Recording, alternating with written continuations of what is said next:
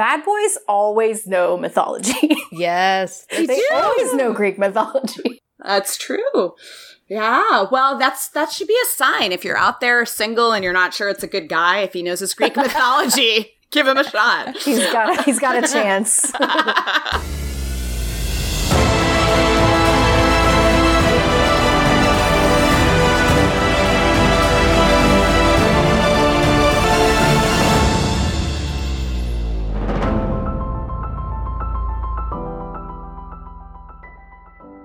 Welcome back to Word of the Witnesses, our 12 Monkeys rewatch podcast. Just a reminder, this is a rewatch podcast, which means we have seen every episode and we hope that you have too. If you have not, you need to turn this podcast off right now. Not because we don't want you to listen, but because we want you to finish this show, watch the greatest series finale of all time, come back, and then hang out with us. We will spoil early and often. You have been warned. This is Beep. So ominous. If anyone's left. That is not a spoiler. This is just Beep. You can find me on the old Twitterverse at Beepsplain. Sometimes I'm active, sometimes I'm not. It is what it is. I'm working very diligently on an original work right now and have not been on Twitter very much. Yay. I am joined, as always, by the lovely Cece. Hey guys, you can find me at a capital chick on Twitter. And then we also have the podcast Twitter account where we update scheduling and upcoming guests at 12M Rewatch Pod. And then we have a special guest back that hasn't been with us since season 1. Selena is here. Yay! Thank you so much for having me back. I'm very excited. We are delighted, even with time zone madness. Yes. Yeah. It is a show about time, after all. It's so good to have you back. I can't believe you haven't been on since season 1. I know. Well, I'm just glad you asked me back, because if that was just like a one and done, then I would have wondered what I said. If all you got to do for the entire series was defend Ramsey, it just you don't need to do that anymore. Nobody wants to hear that. He's dead for now. Lost listeners on that. That's true. So Selena, remind everyone where they can find you and read all of your beautiful words. You're one of my favorite reviewers out there. You. Well, I am on Twitter. I am Selena at Hypable, which is Selina at Hypable, which is ironic because I'm not really at Hypable. But what I do on, I guess, the social internet is kind of only really related to fandom and stuff like that. So I figured it makes sense to just be at Hypable, and then that is how people will find me. And I only really cover the 100 on the CW anymore, which I know is everybody on this podcast's favorite show. So yep, that's why we're doing a podcast about 12 Monkeys. Yeah, we watch it. No. But yeah, so that is pretty much what I do online, and I talk about other things. Although at the moment I don't watch anything. Like, just get that out of the way right now. Like, I rewatched 12 Monkeys and I watch Brooklyn Nine-Nine to fall asleep, and that's it. Mm-hmm. I'm currently watching things that are done right now and that I have had people tell me that I trust ended well because I'm just tired of it. That's nice. I did actually watch American Gods. No, not American Gods. What's the other one? Good Omens recently. It was very good. Yes. It was good. Yeah. I've been watching Black Sails, which has been yes, I saw your tweets. I want to watch Love that too. Black Sails. Excellent. Probably my favorite TV writing since 12 Monkeys. So, yeah. All right. So this is really fun, Selena, because I was following you. You watched this. Obviously, you came on the pod, and I think you did your own rewatch, but then you watched with your family, right? I did, yes. Tell us about that. Oh my gosh. So my family, we like to bond over television shows. So we always find things to watch together. We've watched Buffy together. We've watched Lost. We've watched Battlestar Galactica. We watched The 100. And then we watched 12 Monkeys. And my mother and my brother, they loved it. Like, obviously everyone who watches this loves it, but they were upset. Like, you know, like the way you get into it, where you like crawl on top of the sofa and like you just want to watch more and more and more and more. And besides from like one that I don't think that I ever can quite forgive my mother for, which was that she fell asleep in the middle of Lullaby. Oh no! And like this was the How opposite. appropriate, though. Yeah, I know. But the thing is that like when you watch 12 Monkeys for the first time, I think Lullaby, if you're not already hooked, that's when it gets you, you know, like that's when, for me at least, when the show moved from, oh, this is cool, oh, I think more is going on, like than quote unquote just a time travel show. They're actually being really smart about the time travel. And when they did Lullaby, because it was the episode where something changed, it was a game changer. And so I was so excited for them to get to that. And then I looked over and she was like, and that was terrible. But then after that, it was all good. And my mother's favorite is Jones, and my brother's favorite is Ramsey. He's an even bigger Ramsey stan than I am, and it was very traumatic for him to watch those final couple of seasons. And of course, they both love Deacon. Like that's kind of like obviously like he appeals to, I think, both of them. So yeah, that was also very traumatic. Oh man, they had a rough go. Yeah, they really loved it. So. And did you have any, it is fun. It's fun to watch with like next to people that don't know what's coming, but then also manage your own emotions as you're picking up on like the double meaning to so many things. Exactly. Did you have any, rewatch thoughts about the series in general, or just maybe also season 3, because we haven't talked to you in a while? Yeah, no, I don't know. Just about the series in general, I think it's one of those rare shows that is even better when you watch it again. You know, like the better you know the show, the more it's worth watching. And I think that's just absolutely incredible. Like so few works of media care about giving you that kind of payoff and tying things in like that. So I think that was just incredibly enjoyable. I think that there were characters maybe like Hannah or like Agent Gale or even Olivia, that the first time around I was a little bit like, yeah, I want to watch Jones and Ramsey. But this time, like because you know everybody matters, then you also care about each little like minuscule development for each one of them. And I think that is not that they don't matter if they don't have a purpose, but you know what I mean? Like it's all connected. And I think I really, really enjoyed that the second time around. And I think also as well, this kind of pertains to what you asked before we started recording about, you know, whether Cassie pressed the button or not, which is something that when I watched it the first time, I think, you know, I'm one of the people that kind of advocates for the fact that she might have. But I think what I wanted to clarify, I've listened to all your episodes, and every time someone is on and is like, how could anyone say that Cassie could have ever pressed a button? I really, I've been like screaming in silence. So I think my argument is I'm sorry, I'm using all the wrong terminology. I think she did stop the countdown.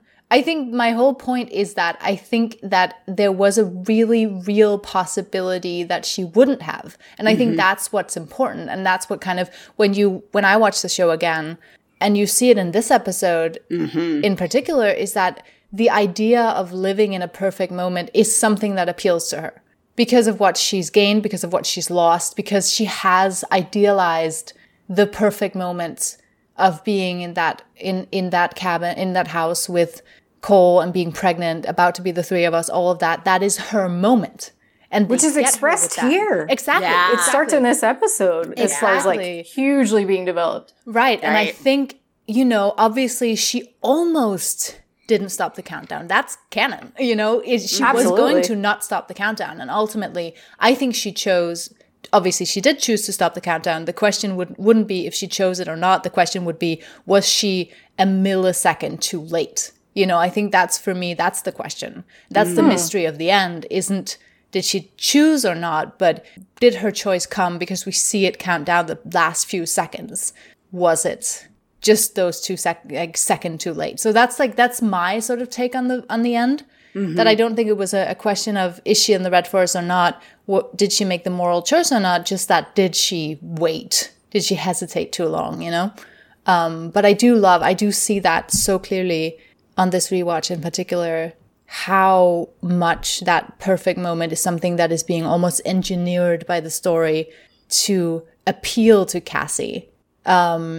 it's temptation. It's the ultimate temptation for her. And she's been given all the reasons and all the incentives for being tempted by the Red Forest. And she's so much like this man, not in any, what is his name? Shaw. Shaw, yeah. Like in so many ways, like it is his plight is her plight, you know? Yeah. There's so many, like there's so much connection between them. And I think that comes out much clearly to me this time around. Yeah, I have to say that because Selena, I definitely, and be like, I usually find myself in the position of playing the devil's advocate on the Red Forest, even if it's not what I ultimately think. But it is, and this episode in particular, 306 Nature, you really see, if the opening argument of the Red Forest was through The Witness in season 2 with Aaron Marker, this is Shaw. He's the salesman.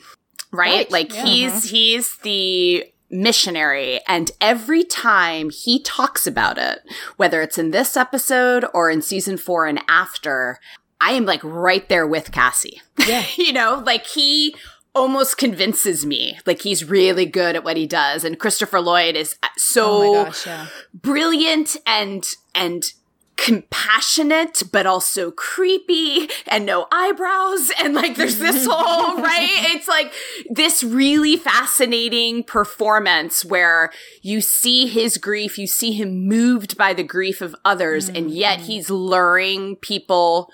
All but one of those people in the tent is going to die, right? Yeah. Like it's really so, but I'm excited because like you were saying, this is one of those episodes that maybe on first watch seemed like a lot of setup. And then when you go back and rewatch it, there's so many layers to it with Gail's arc, with Jennifer's arc, with Cassie, that it's a really, really fun rewatch. So yeah. So today we're talking about 306 Nature. It was written by Ian Sobel and Matt Morgan. They also wrote Immortal in season 2. And it's directed by Kat Candler. And we always say, yay, it's a female director because it's only like, 30-something% of TV, even in the last year. So she made her debut at Sundance and she's worked a lot on the show Queen Sugar. And this episode to me always struck me as like visually really beautiful to look at. Yeah. Just the cinematography and a lot of the like camera angles, like coming up on those 1950s cars. I always just thought it was a beautiful episode, like just visually. I thought maybe we could just talk a little bit about some of the big picture themes before we jump in. We're going to go to 2046 first and then 1953. Obviously this episode is called Nature. The next one is called Nurture. And it's something that is a theme that the show obviously is playing with Ethan, this nature versus nurture debate. But also, as we've talked on the pod in the past, that affects a lot of different characters, whether it's Deacon, whether it's Jennifer, whether it's Cole. And I love thinking about how this nature versus nurture, like how much of us is our genes, is a product of how we were raised and our experiences, which are the first part being the nature, the latter being the nurture, that are factors that we can't control, and how much of our like life's journey is the product of sort of free will. And I feel like this episode is as much about free will versus fate as it is about nature versus nurture. Did you guys have any kind of big picture thoughts about the nature aspect of it? I think it's interesting the way we're introduced to Ethan in this episode. We see him with this cult. We're not really in that little boy's head except for the one part where he's drawing as a primary. And so we're almost in Cole's point of view of watching this horror, like these horrible acts that he's introduced to. Whereas in the next episode, Nurture, we're going to watch how he's raised. And I'm thinking that probably was intentional, so that it could get us sort of into Cole's mind space as why he'd be willing to do what he did. Yeah, because he already said in 305, like if this is who he is, he got it from me. I mean, he's like hardcore on nature's side and has already expressed that.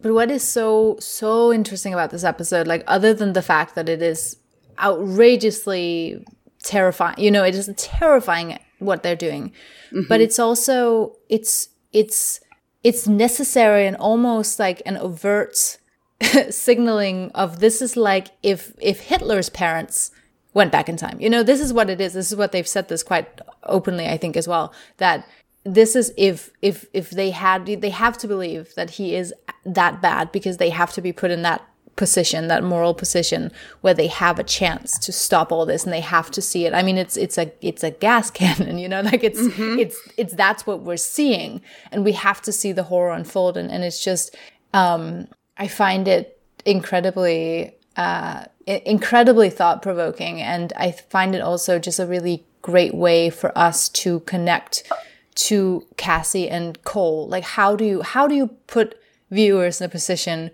where parents have to debate whether to kill their child, you know, and where they can come out of that debate on opposite sides but still love each other, you know, because that's ultimately, I think they do such a good job of that, of showing Cassie at the end saying, I know it has to be done. I can't do it. Cole says, I can do it. Obviously, we don't know what would have happened if he had been able to go through with it, but I think the fact that they still can be in this together after that it's well done story-wise, if that makes sense. Yeah, no, absolutely. Yeah. I think that the concepts, though, of nature and nurture, like, people always want to put them against each other, but I think that they're just inextricable. Oh, yeah. You cannot separate them. And that's what a lot of people want to do. That's what obviously Cole has done in his mind. That makes it easier. You know, I mean, no question. Like, this is just who he is. We can't stop anything. We might as well get rid of him. Like, that makes it super cut and dry. It's simple. I know that, you know, in the nurture sense, you want to carry, though, like, a lot of blame if you were the one to raise them, but they're not. So they have no idea, like, what he's been going through. Mm-hmm. And that puts in, like, a completely different wrinkle that for sure Cole is not considering. But we already know that Cassie sees him as a purpose, whereas Cole sees him as, Cassie sees him as a person, whereas Cole sees him as a mission. Mm-hmm. Yeah. Yeah. And it's funny because this episode provoked the biggest debate between my husband and I about this show. And it totally fell down the same lines as Cassie and Cole. Where I got to the end of this episode and I was like, how could he, totally emotional, right? How could he say he could kill his son, right? And my husband being like, it's not real to him, right? Like, all he saw was this little boy, you know, putting on a gas mask and killing people. He didn't have that baby. He didn't, right? Like, it's not, right? And my husband was onto something, right? Because obviously the big moment is going to come in the next episode for Cole where he sees him as a child. But I mean, there's a lot of really interesting, you know, the casting choice that it's the same actor who plays him as Cole, right? On the nose. I get it. That's how they get that personal connection to him. You know, he has to look like him. But yeah.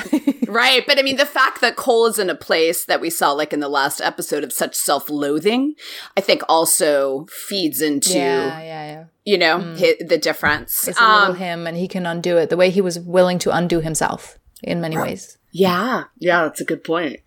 The other, particularly with the word of the witness and Deacon trying to figure out where he fits in, and Gale. I mean, we basically have two drawings of two dying men in this episode, whether it's Ethan or Oh, sorry. No. I just got so excited. I was just going to say, that was actually a thing on rewatch, that when I first watched this and Ethan gave Agent Gale the drawing, I thought he was just like, haha, you're gonna die. You're gonna die, dude. Sucks for you. I was like, what a mean kid. He just killed all those people, and now he's like mocking the guy who's gonna die. So anyway.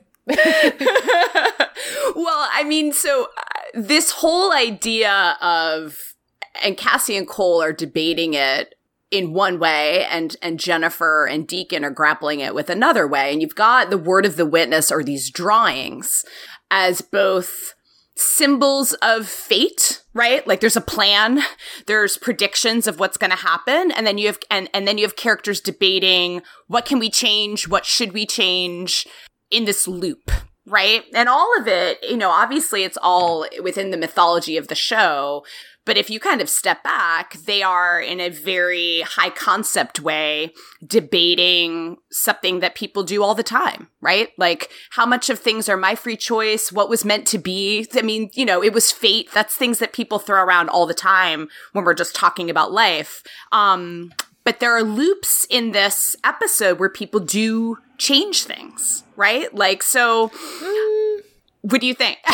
You don't? I mean, we probably should really quickly, because we've talked about it on the pod before, the whole Agent Gale part of it, how much of a loop and how much is actually changed. What gave you pause, Selena?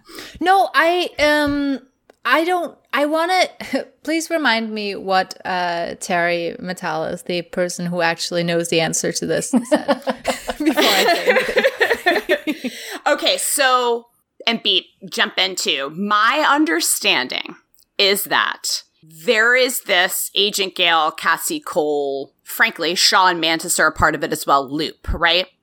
And there was a loop, there was a version of events where in season 2, we saw exit wounds when Gale was shot. Yes, yes. And then in season 4, we don't. And that's because he's wearing the vest. Right. Yeah.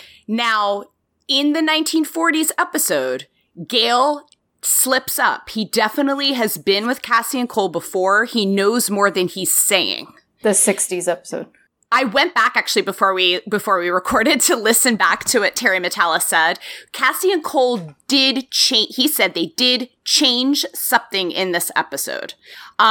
So I guess my understanding right now is that Gale always saw Cassian Cole in 1953, but perhaps there was a version of these events where Cassie didn't tell him about 1961. Well, I would hope that makes me so happy because that's one of the things that if I have any issue, and this is not 12 Monkeys specific, but with time travel stories in general, it's this idea that characters keep wanting to change things, but you keep learning that nothing can change. Like, you go back in time, you're like, right, I'm going to go back and I'm going to stop this thing from happening. But by doing it, you're making the thing happen. And I feel like in 12 Monkeys, they do kind of walk a fine line. In certain episodes, I sit there thinking, but you do know that the reason this happens is because you go back and try and change it. Like, you know what I mean? Like, it's kind of a loop for the audience. So it makes me so happy that if this was an actual instance of them being able to change things, because it makes the whole... There's so many times I just want to scream at them. Like, if you know that going back made this happen and you want to go back to do something different, why don't you just not go back? You know what I mean? Like that. Yeah. It validates the time travel of it all a little bit more. So I'm glad if that's the case. Well, I think it's also interesting because, it's an episode where Cassie and Cole are outright debating whether they can change anything, whether they should, right? Yeah. And the result of what Cassie does, even though they won't know it until after, right? Until season 4, when Gale comes to save them in the 60s, is they did change something. Yeah, they did save someone. Thing. Yeah. Right. Yeah. And Jennifer and Deacon are having this debate about what do her visions mean. And she's seeing these signs. And that's because Jennifer is going to affirmatively choose to literally save Ethan, right? Like Cassie and Cole are having this existential conversation almost as if, can they save Ethan's soul, right? Can they save who he is? Jennifer is having these visions about actually saving him. And then you've got this whole quote unquote missing piece. And that's Deacon, who is going to come back because of Jennifer and save everybody at the end. And so it's really interesting. I found it really interesting rewatching it and watching these characters debating what's purpose, what's a loop, what can we change, what should we change? And so much in this episode is setting up really important changes that the characters actually make. If that makes sense. But so yeah, that's my understanding now is that when we saw Agent Gale talking to Cole, I'm so sorry, I misspoke. In that 1960 episode at the beginning of the episode with Cole, he always had an interaction with them in 1953. Yes. Correct. There possibly was a version of this episode that took place in 1953 where Cassie didn't say anything, and Gail died in Berlin.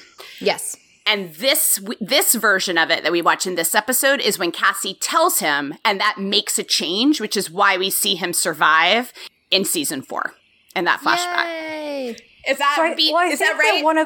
And I think that one of the things that Terry pointed out, which is, a bigger issue than just like this specific scene, and why he was saying like in some versions they went to Titan and in some versions and they didn't. And we talked about, the conversation that Jennifer had, old Jennifer and Jennifer with herself. Like, did she ever really make those different choices? And his point was that, that kind of does put an overarching, like, how you want to read it sense to a lot of these scenes is that the demon already exists, right? Cole has already been inserted into the timeline, and time is being driven mad by him. And so there are certain parts, certain functions that may or may not be like as important as others and absolutely have to happen versus not have to happen that like are constantly in flux because time is just like, Right. And so there are certain things that, that absolutely have to happen, I think. I think there are things that there's no way they could change. But then a lot of this stuff is kind of up for debate. Like there could be different versions of it. Right. Yeah. I'm trying. Yeah. Yeah. Or not. I mean. Yeah.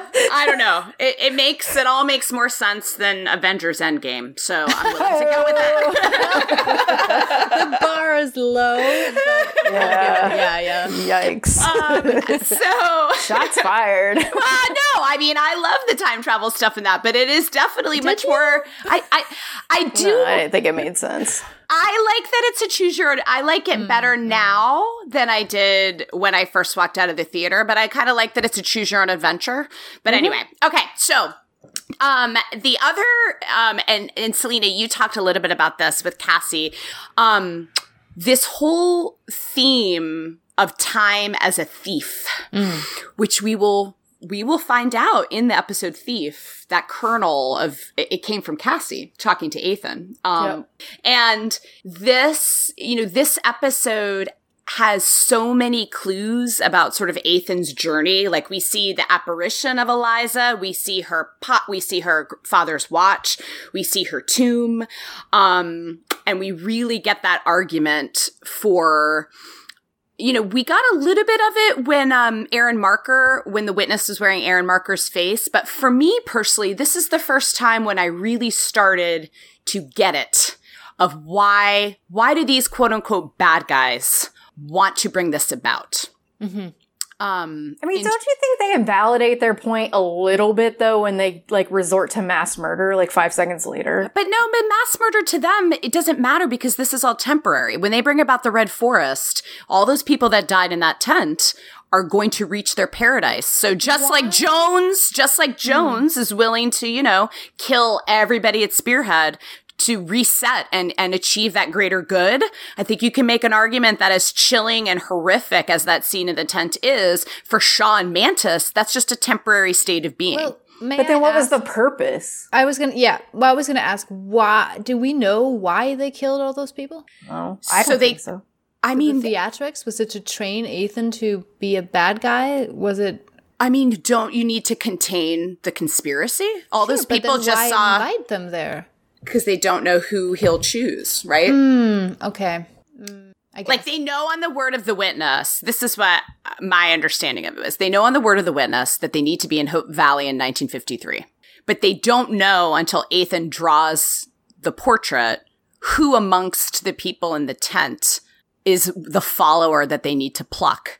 And so once they choose her, then they have to get rid of everybody else because otherwise everyone's going to go around talking about how people were appearing and disappearing. So you have to contain it. I guess that was my take. Is that what you guys understood? Okay, like the time travel aspect of it all. Yeah, okay. Yeah. Did you guys have any other sort of big picture thoughts before we jump to 2046? It still kind of puts a dent on the sales pitch, just saying. I think I do have like just one more thing on Cassie, just because I think I've thought so much about her rewatching the show and listening to you guys on your podcast. And I think that's the thing that I don't think the show was engineered to make this point, but I do think it works incredibly well. In Cassie's case, we've talked before when I was on the show, I think we talked about it too, that Cassie, she spends so much of the show being so miserable. She just has loss after loss after loss. And, when she goes into saying time's a thief, like we feel that because we feel all of her pain. We feel all the people that have been taken away from her. We feel all the sacrifices she's made. But I think in a way, it's not just the death in Cassie's life that sucks. It's also the life, like there's such an absence for Cassie of genuine moments of human connection, even of living. She's not of living. Exactly. Like we get Cole and Ramsey, they have their little jokes, Jennifer has Jennifer and Deacon, as I'm sure we'll get into, Deacon and Cole, Jones and Cole, Jones and Hannah. There's all of these, the family forms around all these individuals, and it's not that Cassie's not a part of it. But, I can't remember her having like she did have that road trip episode with Jennifer, but, like a genuine moment of this is just nice. This is just a joyful moment that I'm sharing with someone who isn't Cole. And I think that works so well because that idea of one perfect moment, if she'd had more moments that were good, that maybe not perfect, but that were great, then I think it would kind of weaken the strength of conviction that she could spend her entire existence in just that one moment, without that's actually anyone a really good point. Yeah. Because that's it. Jones isn't there. Jennifer isn't there. Deacon isn't there. Her mother isn't there. It's not, it's the strength of that. And I think retroactively, you can say that the absence of anyone else, and I don't think they made Cassie miserable and alone for that purpose. But I do think it strengthens the power of her character to feel the way she feels and for the audience to understand where that comes from. Yeah. And, this episode, it never occurred to me until I rewatched it. Maybe this was obvious to other folks, but the whole setup of this episode, having it be in the 1950s, having it be Christmas time is like the ultimate rubbing salt in the wound for Cassie. It's like right now you are back in the same decade with Christmas trees and holiday music in 1950s fashion with Cole. And yet now she is like haunted by the devastating loss of her son and who her son is. And it's just like the juxtaposition of being in the same decade and the same time around the holidays.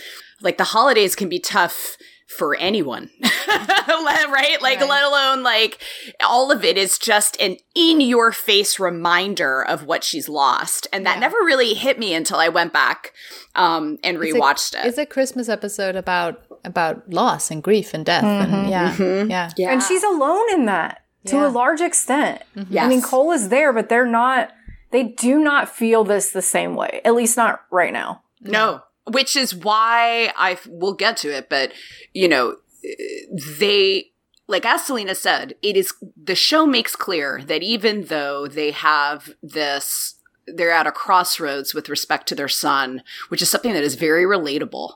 Obviously not in, whether or not your son's going to bring about the end of the world, but like that's someone call child services. Yeah, right. but and it's clear that they still love one another, but she also is going to speak to her loss in a way that is not directly to his face. You know what I mean? So when she's in that scene at the cemetery, that is when she's really opening up about her grief. And I think it's significant. She knows he's listening. Yeah. But that is not something that she was able to say to his face up until that point. That moment of him listening, even though I have it feels so embarrassing because Agent Gill is there, I almost have I feel bad for listening in on that. But God, that was such a powerful moment.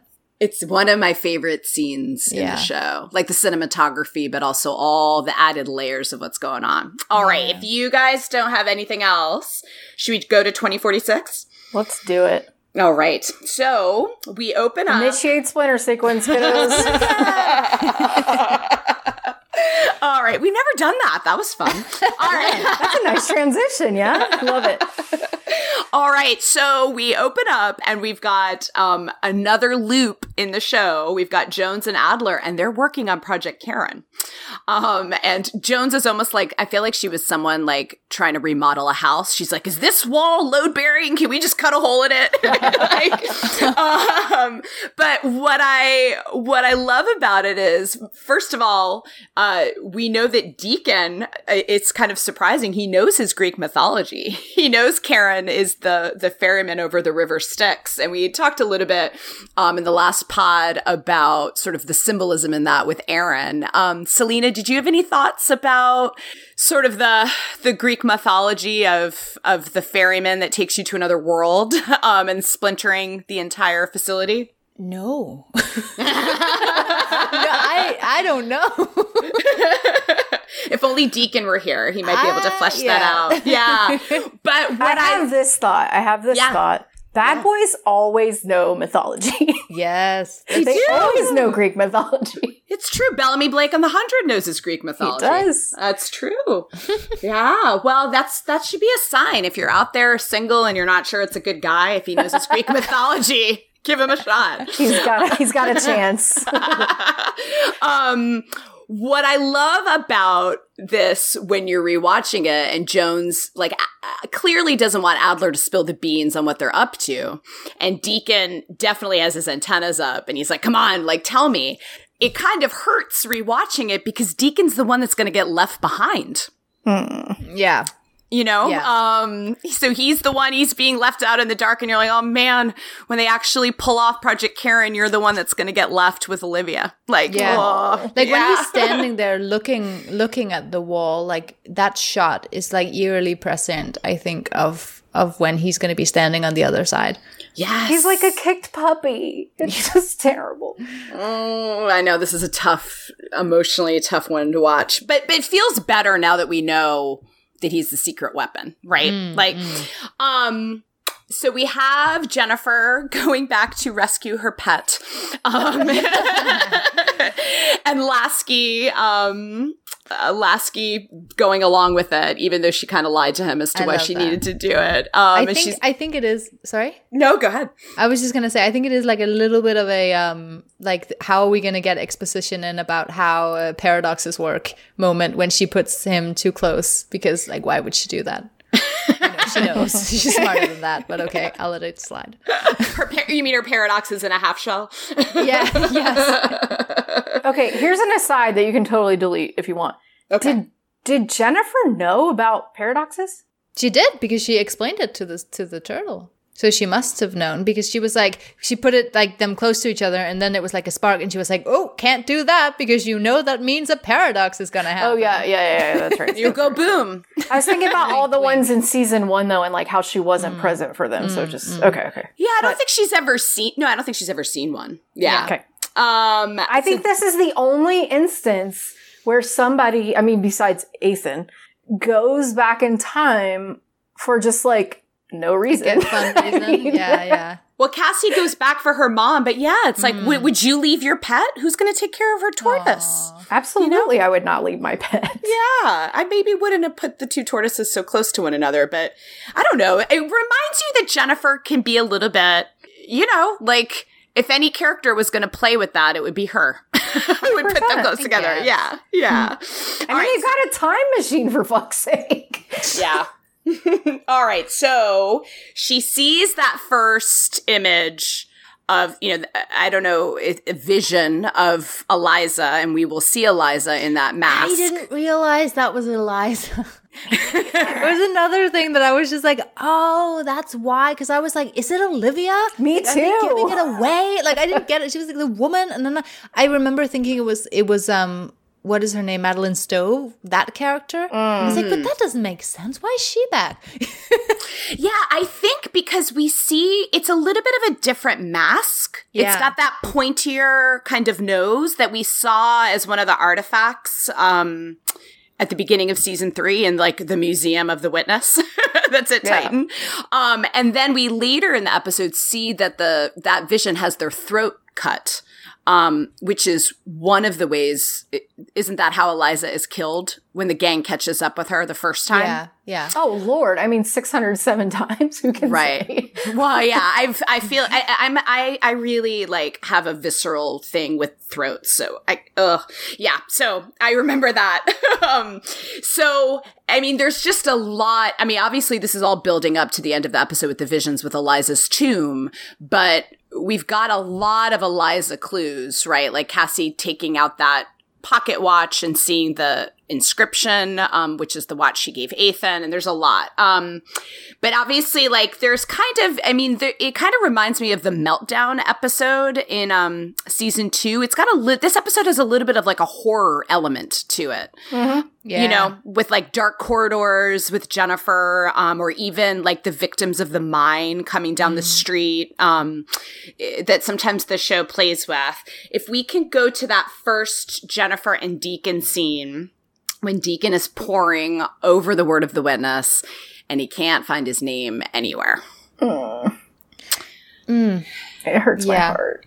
I think I want to hear why it hurts your heart. I think it was a little bit like putting his arc against Cassie's in this episode was a little bit jarring for me because, like, yeah, he's not on it, but like first world problem, you know what I mean? Like, all things considered, Deacon, and as well, you know, when he's talking to Jennifer and he kind of he is trying to help her, but it is also a way of saying, you know, you think you've got problems, but I am feeling left out. So, you know, it is a little bit of like comparing problems, and I feel like this happens on Twitter a lot. You know, someone complains about something and someone comes up in the comments and they're like, you know, but this happened to me, so you can't complain about your thing. Maybe like a little bit harsh, but it is, I don't know. I do feel for him a lot. I think it is a very tough position to be, you know, in a group of people that are all chosen and have a purpose,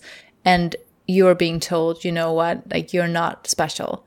Mm-hmm. I don't even think it's just that. I think like so much of Deacon's arc, and I think this is canonical, like I don't think I'm stretching, is that he wants to be part of a family. Right. And I think that's such a tangible way of saying like, you're just kind of on the side here. Yeah. Sorry, bro. Yeah. And that really for sure is valid. I find it like in the context of this episode, I don't feel like I could give it the attention it deserved.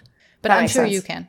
Right. Yeah. What I think is interesting about it is the way different characters view the word of the witness is like an ink blot test for that character. So some characters look at the word of the witness and feel bound and like constrained by it, right? Like Cole, like that's fate. Like it's written down. We know what Ethan's going to do, right? Like we can't change that. Deacon's looking at the word of the witness and feels a sense of like he's at sea, like he doesn't have a purpose because what he's going to do hasn't been preordained. Right. And the way that you can flip it around is he actually has the most, like, it's all perception, but the most freedom in terms of free will. Yep. And so it's interesting that like Deacon wants that purpose and he looks at not being on the word of the witness as a negative thing. And then on the flip side, you've got characters like Cole that feel like there's no hope for their son because it's already written down everything that's going to happen. Yeah. I mean, Deacon's the wild card. Mm-hmm. You don't, and when you look at the, you know, they have the word of the witness. And if you consider that like the plan, if all you do is go by the enemy's plan, that's not how you win. Like you have to have a sneak attack. You know what I mean? Like there has to be another portion of it, or else all we're literally doing from mission to mission is following like the plan that they laid out. What's the, you know, if you can't change any of that and that's what they believe in it, then it's kind of like Celino said before, then that just gives us the next place we need to go to like screw up the thing that we went there to stop anyway. Right. Yeah. Yeah. I mean, you know, I think it's also, I'm struck by their scenes, the Jennifer and Deacon scenes, of how perfectly this episode sets up the rest of their season 3 and season 4 arc. You know, that we need Jennifer to be able to see the puzzle from above, that we need Deacon to be the secret weapon that Olivia doesn't know about. And this quote unquote missing piece, it's going to be Jennifer at the end who figures out, you know, the old Jennifer who's going to figure out, I need to bring Deacon to Titan, right? Yeah. And so it's just so, I loved, on first watch, I loved getting to spend some time with Jennifer and Deacon because I really loved their sort of emerging friendship and how they're confidants, and they both, in different ways, feel like they don't fit in, and are trying to figure out what their purpose is. And so they end up being bound to one another in that way, and believing in one another. But it also, like, now that you know how the whole story ends, I just kind of sit back and I'm like, wow, they're just really setting it up all so well. Yeah. I do get what you mean, Selena, too, about it just kind of feeling like whiny with the stakes that are going on with everything else. But at the same time, I do feel like he's genuinely encouraging her. You know what I mean? When he says, like, mine's not, like, that's kind of whiny, but he's like, dude, you're tied into all of this. Like, he's not letting her stay in that place. And he's pushing her to, you know, go to the apparition, do whatever, like, find your purpose in all this because nobody can define it for you. Like, one of the only things that's on there about you is your death. You know what I mean? So I think make it up till you get there. It is kind of like a double thing because on one hand, there is that's the thing. It is a little bit of like a, you know, the outsider looking at the popular kid and going, why are you crying? You know, you're popular, you know, it's like a lack of understanding, but it's also for Deacon, it's such a given that Jennifer is special, you know, that Jennifer is the key, that Jennifer has, you know, this, like, you know, in so many ways, she is the one who is most special of all of them. Absolutely. And has the closest tie to all of it and has the potential to actually find the answers that everyone else is running around trying to, you know, scramble to find. And so I think for him, it is a little bit of not understanding where her pain is coming from, but also acknowledging how much he doesn't think it's a question. You know, he's confused why she is, you know, not appreciating what he considers something really great. And that's also because he appreciates her. Right. Yeah. I mean, it's a little bit crushing.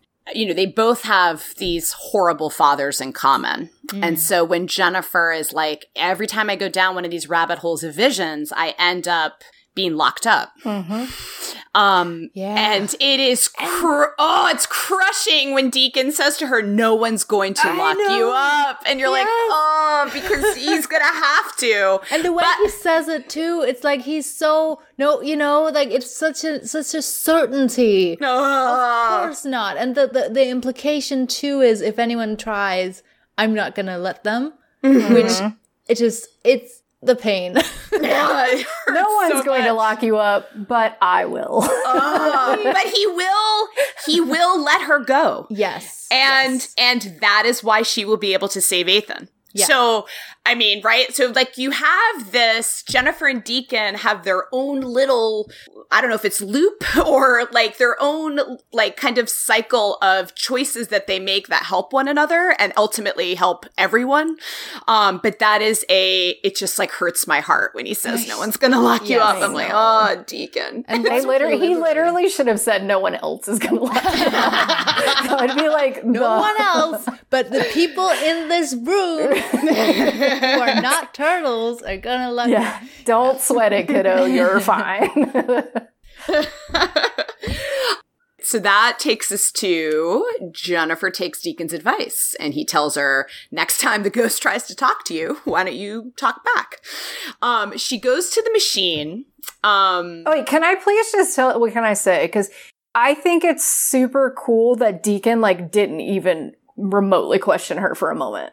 Oh, yes. He's like, oh, that thing's real? You got that going on? Yeah, here's how we handle it. You know what I mean? He's not like, are you sure? Or like, are you just not sleeping? Do you have some stress in your life? Like, yeah. He was just like, gotcha, apparitions, let's deal with this. I trust you. Yes. Because she's so legit to him. You know, like she really is. She's the chosen one, quote unquote, in his sort of understanding of events, I think. Yeah. Because what? Jennifer always tells the truth. Mm-hmm.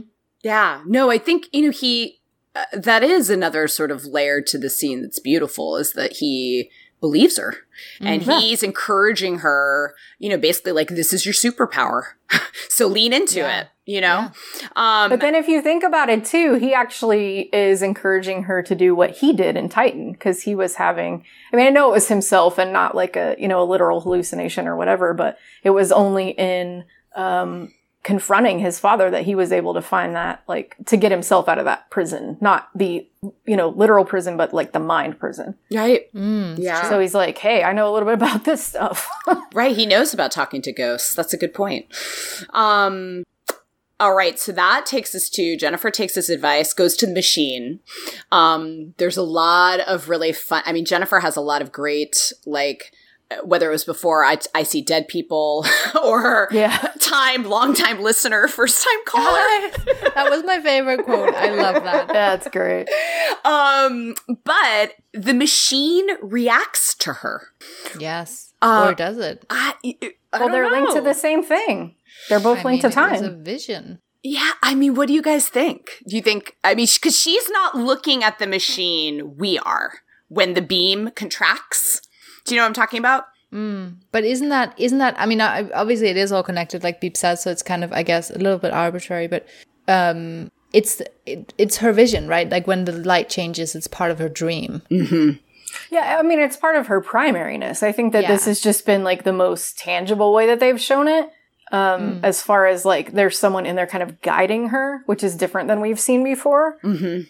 But and also we're experiencing, a bit of the horror that she's going through, but maybe because it parallels Cassie so much, like we see it in a different way, because like the witness was actually, like in Cassie's head versus now, like this is just what Jennifer experiences.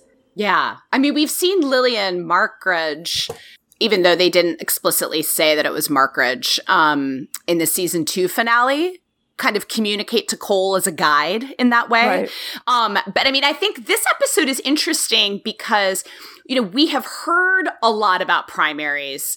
We have, particularly through Jennifer, but a little bit through, was it Tommy in season 2? Am I remembering his name correctly? That he knows of Jennifer, right? But this is the first episode where we're really inside 2 different primaries' heads, right? Seeing those images with Jennifer and Ethan, and even later in the episode, the way that it's edited, suggesting that they are hearing the same things at the same time and seeing the same images at the same time. To truly see the link between primaries and how they're connected to time, not only to time but to each other. Yeah, it's a really interesting episode, mythology-wise, in understanding how this, to the extent that we can, how it works for primaries in terms of their images.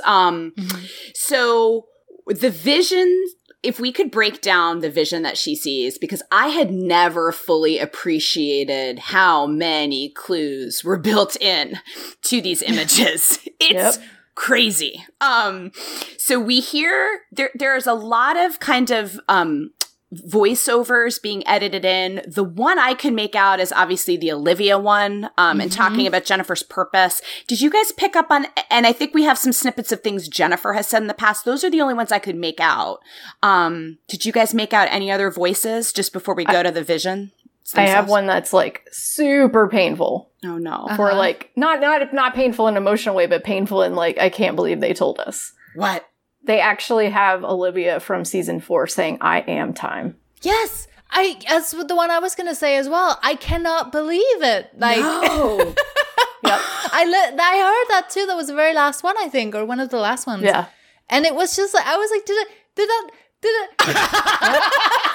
All you can do is stutter through it because it's like, are you freaking serious? Oh my God, and later on, I totally threw my remote when later on Deacon goes, oh, the family's all here. Jones, Hannah, and I was like, are you kidding me? It makes me mad. It's so good. Oh, that's a good one, Beeb. Okay, so the images that we see, we have Olivia talking, and you have Jennifer saying there's something about the eyes as we look at the corpse that now we know is Olivia. It has a snake. It has a serpent. I hate snakes. On the top of it. Later on in the episode, we're going to have both Ethan and Jennifer drawing the serpent chasing its tail. We have Eliza wearing the mask she uses with her throat cut, which is from Thief. We have Ethan dying on the ground in Eliza's tomb, which is from the season 3 finale. We also see Olivia walking up the steps as the witness, also from the season 3 finale. And then just to top it all off, the freaking code to delete Cole is on the wall of the tomb, and Jennifer wakes up from her vision having drawn it on the floor. It is all... We've already got it. All there! It's ridiculous. I don't think that, and I know there was more story they could have told, there was more, the show could have gone on, but, knowing though that they had seasons 3 and 4, like I can't imagine there's anything they could ever be more thankful for. Mm-hmm. They carried over things from 1 and 2 throughout, but like the way that 3 and 4 fit together is just like, it's incredible. It really is. And for them to be able to write them both at the same time and to know, this is where, like, they knew they had to wrap, but they had so long to do it is just, you have half the show basically to start working, really working towards your end game. Like, it's just, I'm thankful for it. Yeah, absolutely. And I'm sure that Terry and, the crew are as well. Yeah, there's no filler, but there also isn't that sense of just wanting to rush to the finish. Right. Which I think is equally just what makes this so masterful. So you're not sitting there watching this episode now going like, yeah, but it's just setting up stuff. Like you were saying, like it's not a setup episode. Right. It's a genuine, important episode on its own. Right. Yes. And it's giving us a lot of mythology and plot clues, but it's setting up so much in the way of character arcs.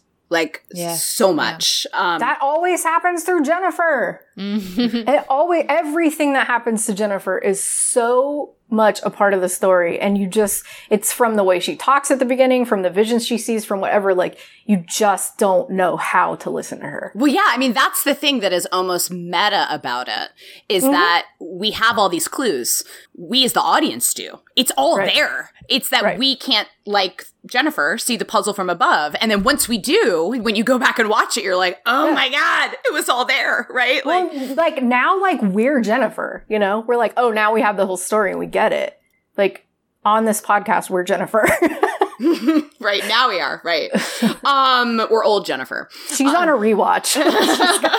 Right. All right, so you have, not only has Jennifer been drawing the code, which, obviously my mind goes to season 4 with the yellow chalk and drawing it everywhere. It's also filled with drawings, like everywhere. And we saw the room at the beginning of the episode with the tortoises. So you have a stark contrast of just how productive this kind of fugue state she's been in with these visions has been. Going back to what you all were saying about Deacon before, of course, I think Deacon was encouraging her sincerely, but it also is clear that he is unbelievably disappointed that on top of the word of the witness, he is not present in a single freaking drawing hanging in her room, And he's right by her, like, every day, day in, day out. And he's still like, oh, I'm not important to you either. Right. I know. And then, you have the one that I was talking about specifically that made me throw my remote. The whole family's here. Cole, Jones, Rayleigh, Hannah. And you're like, oh, yes. Oh.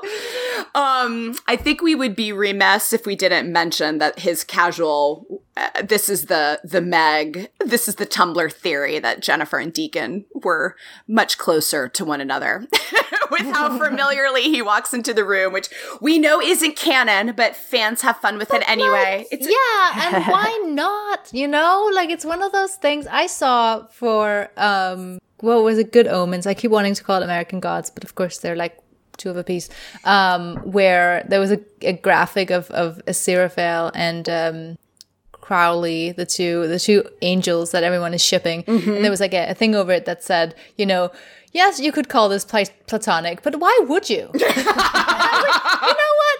I like that. I feel like that's a good sort of, why would you when you could ship it, Right. It could be something else. So I say the same applies here. Did you ship it, Selena?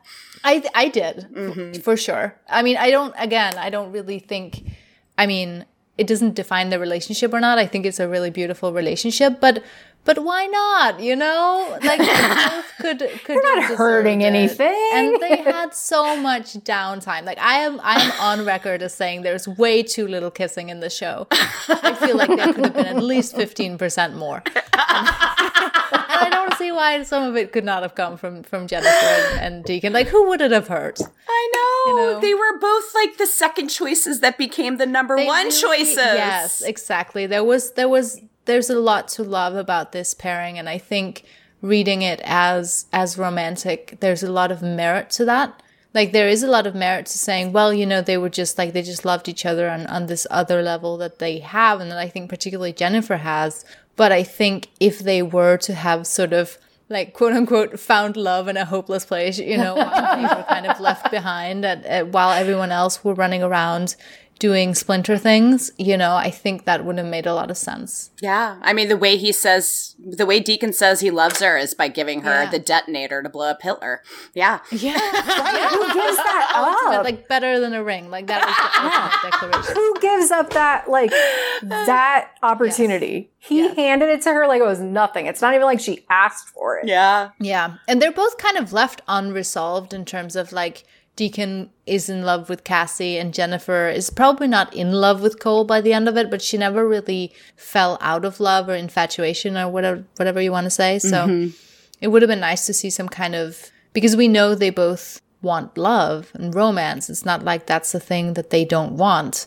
So I think it could have been nice to see them at least attempt to find that with someone else who they connected to in a way that was genuine. In a way I don't think, they weren't equals with Cassie and Cole. Cassie and Cole were very much like of a piece and equals in the way they thought and stuff like that. And I think that Jennifer and Deacon were in a similar way as Cassie and Cole, probably like the perfect person for each other. And it's kind of a shame they never really discovered that. I know. I made myself sad. I know. I'm not saying it's like 100% legit, but to be honest, I always saw Jennifer as pretty asexual, to be honest. Yeah, and I don't think she understood what it meant to love Cole. I don't think she was like super in love with him romantically. I think she just like thought that was something she should want. I mean, totally reading into that theoretically. I just don't see that from her. Yeah, and as a primary, she's drawn to him, right? Yeah. Like, I mean, there's a lot to unpack there. And she's also such a child. Yeah. She's such a child in her own right. Like, I just don't see her that way. Yeah, and it's one of those things where I agree with that, and I thought about that a lot as well. And I really do like the way, it's not to say it's a criticism of their story that it wasn't romantic. I don't think it would have been wrong if it was, but I think no, not at all. Leaving it the way they did, and also sort of acknowledging that maybe for Jennifer, like, romance wasn't a thing that was at any point beyond Cole something that she really considered is also nice, because we so rarely see that. I just think because she did have that thing with Cole that ended up being just her feeling a little bit like a jilted lover, that's kind of. But in the context of what you're saying, it makes sense. She's a primary. Yeah. I mean, look, I shipped it. I was hoping season 4. Sure. Yeah. I mean, they have chemistry. There's so much empathy. It will always have fanfic. Deacon walking very casually into her room is a great fic prompt, and I've read some good ones. So if you guys don't have anything else about Deacon and Jennifer, that takes us to Deacon going to see Olivia. This is a lot in a little bit. It is. This is a very short conversation, but I'm like, ooh, okay, we're just firing on all cylinders here. It's a great setup. Tell me your thoughts. Oh man, I think one of the most interesting things that I got out of this, and that could just be my perspective, everyone throw in if you didn't think so, was like the amount that Olivia has like completely thrown her eggs in the basket of nurture. and not nature, because she's like, you know, I was told I had this purpose. I was like, everything was ordained or preordained, whatever, everything was this and everything's that. And she's like, screw that nonsense. We are what we were made to be. And I don't think she meant like, you know, birth-wise, like Deacon was raised in a certain way. He became exactly who, you know, he was made to be in that regard. So did she. And she was basically saying like, in my mind, I have acknowledged that, and now I'm going to choose something different. Yeah, I don't have to be this. I love the and you know, until they had put them together in this scene, I don't think it would have been readily apparent to me. I love how they mine the parallels between these two characters, you know? Both feeling frustration with, wait a minute, I thought I had a bigger purpose here. Both feeling frustration at they're not in charge, right? And both. She's not on the word either. I'm sorry? She's not on the word either, right? I don't think so. I mean, not that not that we've ever seen. But both of them are, neither of them know it at this moment. Olivia doesn't either, that they are going to make independent choices, kind of like ultimate examples of Olivia's is a little complicated, right? Because it's her in the future, but they both will choose who they're going to be, right? Like Deacon was made to be by an abusive father. There were certain things that happened to him, right? Like the trauma and hardening of him and his outlook on the world, but he's going to choose human connection and sacrificing himself for others. Olivia was raised to have this purpose, to serve this, you know, prophet, to serve this religion. And she's ultimately going to, at the end of this season, pull off a coup. But then ultimately find out she was the one in charge all along. So yeah, it goes to that nurture, but they're both characters that ultimately make their own choices about who they're going to be, for better or worse. Well, that has to be nurture though. If it's nature, you don't have a choice. That's just who you are. You know what I mean? When people say nature or nurture, I view both of those as, it's interesting. Like, and well, we're, like I said before, they're inextricable. But if you're solely nature, but both in my mind, if you only believe in nature, then where is free will? But but nurture is also everything around you that happened to you. Like, how did your parents raise you? What kind of community were you raised with, right? And those things are often, particularly for children, out of their control as well. Right, which is what I mean by that is, and I just go back to the point that they're inextricable from each other. You have to have like both to some degree. If you go to those extremes on either side, you just end up with like a fated life. Yeah. I guess, yeah. I mean, you have the qualities you're born with, you have the experiences that shape you, and then you have your choices that you make as an individual. And how much either of those are influenced or predetermined by the two that we just described. Yeah, I think that's, There's your trifecta though. Like it has to be some sort of balance of all three of them. Yeah. But I mean, this, you know, obviously we're going to end the season with Olivia telling Deacon he was meant for more than this. And I mean, we've talked before on the pod. Did you guys, Selena, did you believe when Deacon sided with Olivia that he had actually defected? Yeah, I think I did. But on that level of like, oh, it's so annoying that they went for that, you know, kind of wishing that the show was better. And then, of course, it was. That's so fair, though. Fair. Yeah, I think they did get me because I wasn't sure. Like, I think when you have a character like Deacon, the great thing about them is that they can, because he is so damaged, and because we know he has a past, that the past that he has, imagining that he got so upset about being left behind that he turned quote unquote to the dark side, it's something that I could believe a lesser show would do. Absolutely. Or a show that was made 10 years ago or something like that. But it obviously, for the person, like, it would undermine everything that he's become if that had happened. Right. I mean, it still happens today all the time on different shows. But I'm with you. Like, it was something where you're just like, oh, seriously? Like, this is super cliche. Right. Like, but at the same time, it was believable. Absolutely. Yes. Yeah. Beginning with this episode, right? Yeah. I'm not on The Witness. I'm not in Jennifer's Visions. I'm not a red shirt. right? And you have Project Karen being discussed, and he's the one who's going to be left behind. And so when he ultimately is, they got me to the place where I was like, damn it. You know, like, so it's perfectly set up, except that's not what they're doing. I don't remember if I truly believed it or not. I really don't, because those episodes came so quickly together in season 4. Like, I don't know that I really thought about all that much. But I could believe it for sure. Yes. Yeah.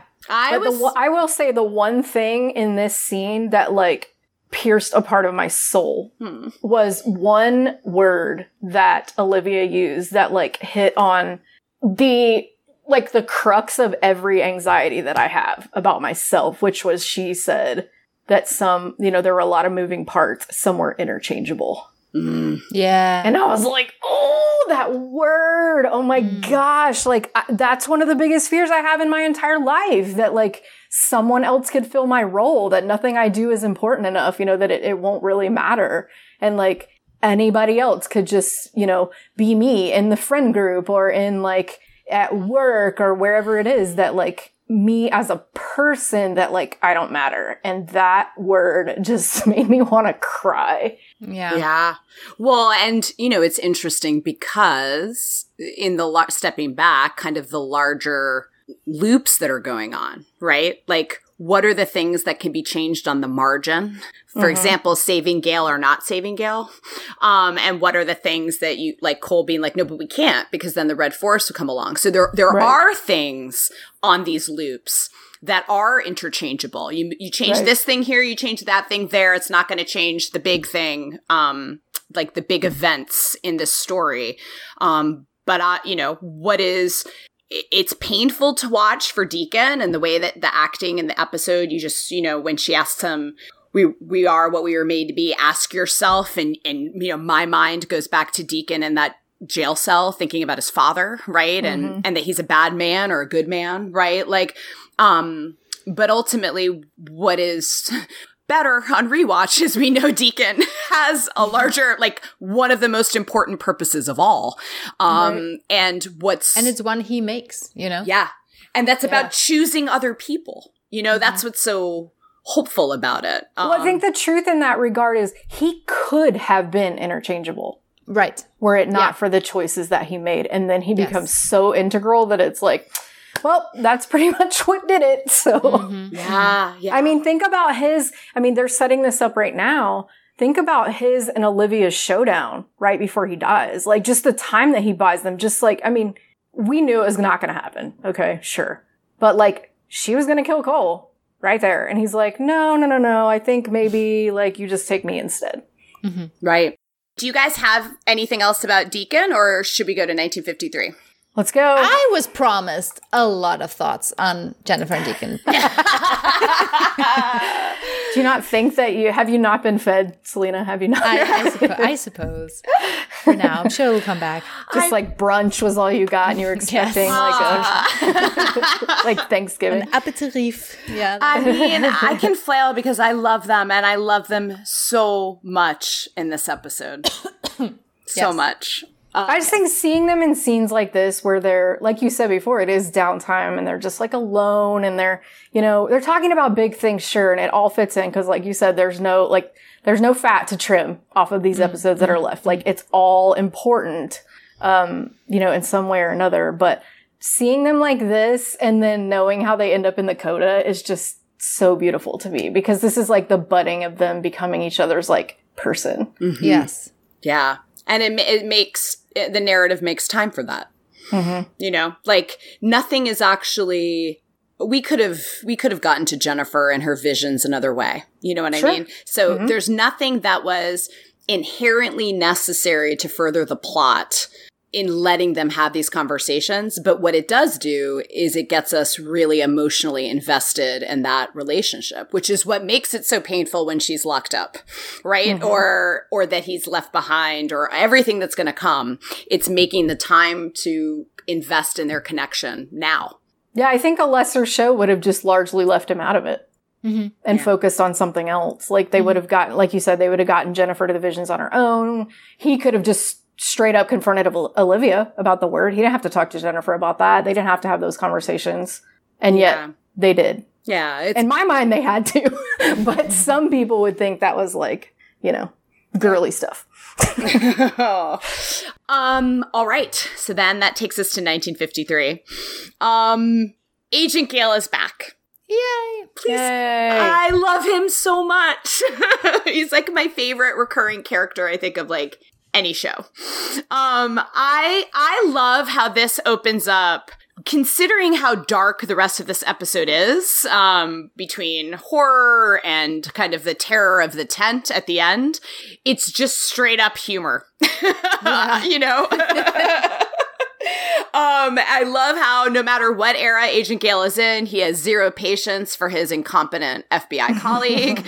But despite the humor of walking in on S&M in room 608, I love that it is a really elegant shorthand for, we got a hint of it in the Berlin episode, but how much this has screwed with Agent Gale's life. Mm-hmm. You know, like he doesn't have the respect of his colleagues. You know, the first thing his colleagues is this monkey bullshit again? And the irony, of course, is we are going to find out that there is a definite nationwide conspiracy recruiting people to the army of the 12 monkeys going on, and Gale is right. It's just there's no way that he could have like tracked it down. But he's just, you know, when you watch him, and it's all so close, right? It's not room 607, it's 608. And, you know, Cassie and Cole are going to show up, and he's right as to why the lights are flickering. The bartender's wrong, right? And it's all right there, and you just kind of feel, I don't know, I feel like righteous for him, but also it's a little depressing. Like, this has destroyed this man's career. We know already it destroyed his home life. Like, he's season 1 Cassie. Yeah, it's true. But everything got stripped away from her, and she had to like walk away from her career and all that stuff, you know, because she's like going after this conspiracy, and everyone's like, "Oh, honey, you're just stop." There's something so incredibly tragic in the sort of the encounter storyline, you know, where you have these stories of characters getting swept up in these epic adventures, and you know they discover the special world and stuff, but it is so sad whenever shows or stories kind of explore that. What about the person who just gets it once? Right. They just kind of bump up against it, but they're not really part of it.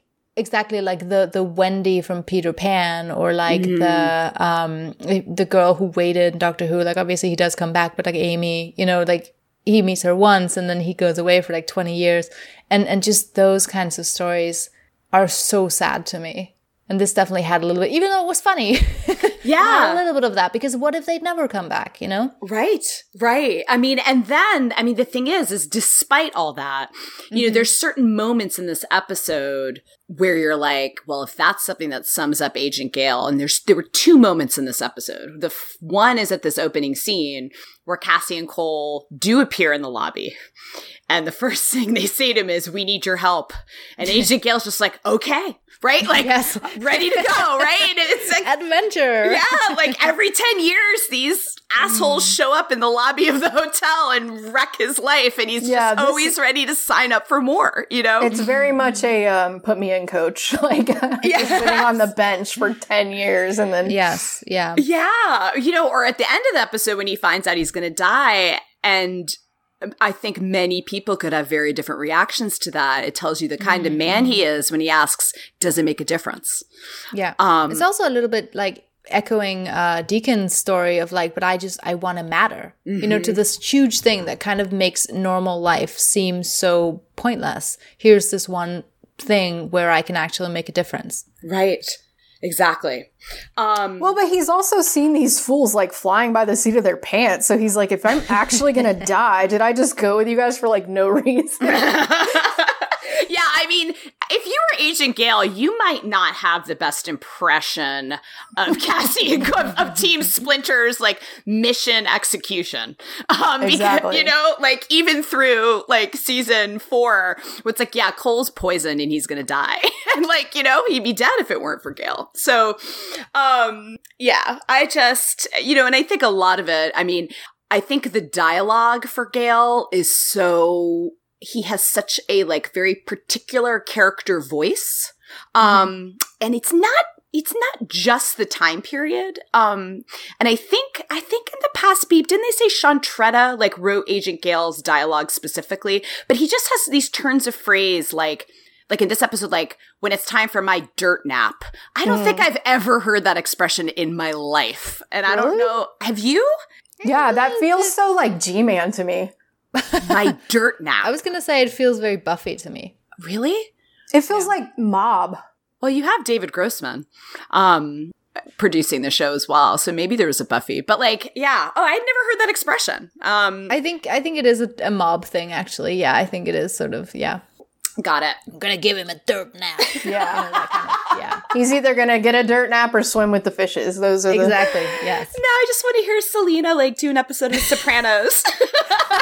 Yes. Special guest. All right. So just to orient ourselves in character point of view, because whenever Agent Gale is interacting with the other characters, so for Agent Gale, it has been 9 years since he saw Cassie and Cole in the 1940s. And for Cassie and Cole, it's probably been about 2 years between their time in 1957-58 and Cassie's time in Titan. Obviously, there's even been a different passage of time for the two of them. Yeah. But they've seen Agent Gale die 10 years from where they are in East Berlin. And then we already kind of knocked out the kind of like confusing, we've seen a different version of this 1961 episode than what they're talking about. But obviously, like, what is hanging, the like heavy elephant, like the elephant in the room for Cassie and Cole is they know that everything that they're asking Gale to do, that he's going to die for this cause. And it's an added layer of like how heartbreaking it is that Gale is just always ready to like jump in and help. And we know what it's ultimately going to cost him. Especially when it happened on an ill-fated mission that like the team was split up over. Right. Which I think is a really interesting, Cassie and Cole's, like, tell me what you guys think about their moral dilemma. And I think, and sort of where their different character experiences up to this point, they seem to me like they would have been on opposite sides of this question if it had been at the beginning of season 2. Yeah, they flopped again. For much of the show, one of them is mission and one of them is saving people. Right. And they have flopped again. Yeah. Because Cole is like, we have to kill our son. Okay, let's just do that. And Cassie's like, I am having a massive existential crisis. Right. Exactly like that. Yeah, no, that was in a deleted scene. But, you know, also Cassie feels guilt over Gale's death that Cole doesn't, right? Because she and Ramsey were the ones that went rogue, and that's why they had to go to Berlin in the first place. Yep. And she also has a whole other level of like things to be triggered by. You know, you mentioned earlier with all the Christmas stuff. Like, yes, he lost her, but she lost like her family. And like Selena said, like the only life that she's ever truly built for herself. Right. And she has this connection to Ethan that he doesn't. And, you know, and she's seeing all these things and it's just like, it's constantly bringing it up for her. Right. And she, for so long, Cassie didn't let herself feel, you know, and now like, I feel like since she had Ethan, she just can't hold it in anymore. Yeah, this is an episode, and I mean, I don't want to ascribe it, you know, but we're all women here talking. I find sometimes when you have, you know, it's a female director for this episode, and I feel like this, for me, I really feel like I'm in Cassie's headspace in this episode. And there's all these little, touches, like, the focus going into sort of the first hotel room scene with Agent Gale. Cassie is like she's not paying attention. She's focusing on the Christmas lights. And they cut to, you know, there's the Christmas lights that are in the hotel room, but then they cut, obviously, she's thinking back to the House of Cedar and Pine and Christmas and the day she told Cole that she was pregnant. And all of it, it's purpose is kind of, now you realize, is twofold. Like the first time I watched it, it like really put me in her headspace of how she, you know, which she says later, like, I wake up every day thinking about that time and they set it up without the dialogue and exposition, which was brilliant. Right. It's all images, right? I mean, she'll say some of it out loud later, but you already know that it's on her mind just from the way that they intersplice the Christmas that's around her with like her memories. But it's also, you know, now you can't help but like she's thinking of her Red Forest moment, you know? But now we're watching her Red Forest moment. Yes. Yeah. So you have sort of this Agent Gale still thinks they're brother and sister.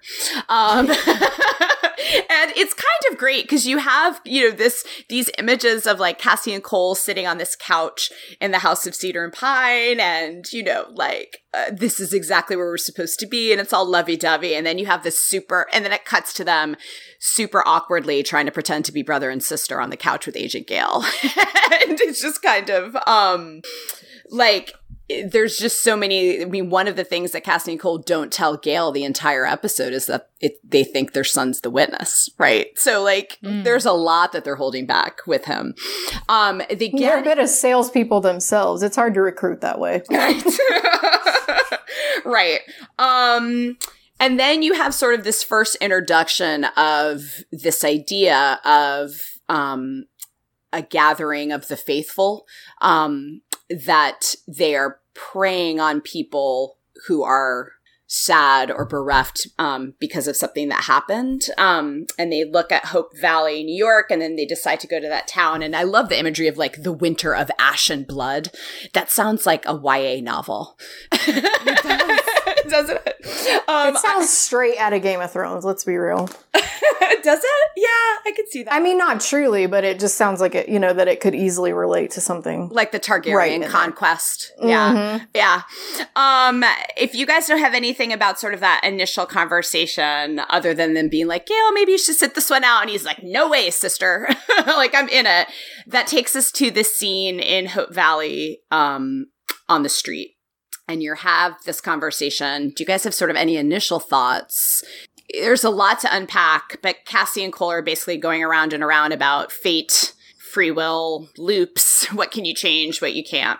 No, I mean, it does kind of foreshadow this question of whether, I mean, not only obviously if they can change Ethan, but also just if they can save Gale or not. You know, I mean, it is kind of interesting to put that in the audience's head, because I think, like, except if Terry tells us, then we don't ever really know the answer. Right. Like whether he never died because they already told him. Right. Right. Because it's also a question of, well, did they save Ethan? Like, even just beyond did they save him physically? Did what they did actually make a difference, or did he save himself? You know, like, I think did he save them? You know, there's so much to that question. Right. Because if he was never the witness, but maybe he was never the witness because of the way they interceded, right? Like it's just like a loop. And I had never really, until I rewatched, thought about, you know, the two dying men. The two drawings of dying men in this episode are Gale and Ethan.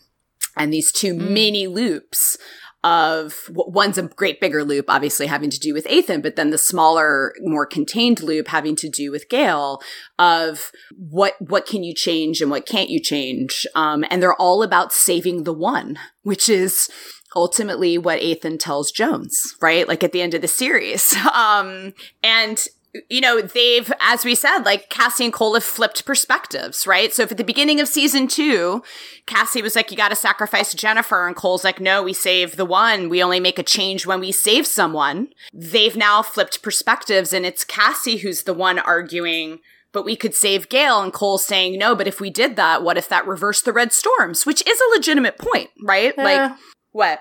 Not? Yeah, no, I'm sorry. I was saying, yeah. Yeah, I mean, Cole, it's not like Cole is just being sort of resigned to this. He does make a legitimate point. Like, yeah, we could save Gale, but then what if he doesn't save us in Berlin? And then the Red Forest is brought about, like everything that we prevented at the end of season 2. Cole is being very much the Cole that Jones created. Right. Well, and he's going to say at the next episode, I just want this to be over. Yep. Yeah. He's tired. I mean, can you even imagine? He's so tired. And his like future self already told him, like, you're about halfway there. You got so much longer to go. And he's like, oh God, really? Can we just stop? Right. You know, and when Cassie's like, we can change, you know, we can save him. And Cole's like, well, you're not talking about Gale. You're talking about Ethan. I just want to give a shout out because I am obsessed with Cassie's clothes in this episode, and that coat, that blue coat with that little black hat. I would really like to purchase that somewhere. I don't know if I can pull off the hat, but the coat. No, you could rock that. It would be awesome. I also just love the visuals with the explosion, and you've got this kind of almost like porcelain makeup on Cassie, and then you've got the black ash like falling on her face. I just thought it was really pretty to look at. Then we see Shaw, really, really creepy. Of course, he's the Pallid Man's father, standing in the middle of the street. Tiny Pallid Man. Yeah. It's so good, though. Can we just, like, a moment for that, the visual of this? Yeah. How you already said how great the direction is in this episode, but that one shot of the smoke and the panic and the way, you know, you see people, some are running towards it, some are running away from it, some are just standing there. It's so good. Mm-hmm. Right. Yeah, and it's so far away from them, and yet, like, only a moment later, there's such a direct effect where they're, like, kind of part of it. They can't deny, like, oh, look, that was just an explosion over there. It's like, that happened. It's like, oh, people. Cute. Mm-hmm. And then you have, Shaw, who visually stands out because he's the only one not panicking. Right? Because he knew. Yeah. And at that point, I frankly didn't know, like, is this something the 12 Monkeys caused? You know what I mean? Like, but I mean, he's calm because he already knew it was coming. Right. And so, like, even visually, the way he's just standing there and everyone else is in a panic around them, he just really, like, not only does it make sense that Cole would have noticed him, right, to, like, connect those dots later on, but just, like, the direction visually, you're like, oh, that guy knew it was coming. Pallid Man got his, like, creepy, like, just stroll around, like, composure from his dad. It's just like, I'm just gonna stroll through the street of death. It's fine. I have such different feelings about Shaw than I do about the Pallid Man, though. Like, well, sure. Pallid Man's the enforcer, Shaw's the salesman, and man, he almost gets me there. He really does. All right, so I will save that takes us to the next scene where Agent Gale has done his research, and there have been multiple tragedies around that time, 1953 and around it, with all the different newspapers, and that people are disappearing. And Cole makes the connection that the common thread is that, you know, that Shaw is on the cover of one of those newspapers. I'm going to save for the end a rabbit hole about sort of the historical underpinnings for some of those events.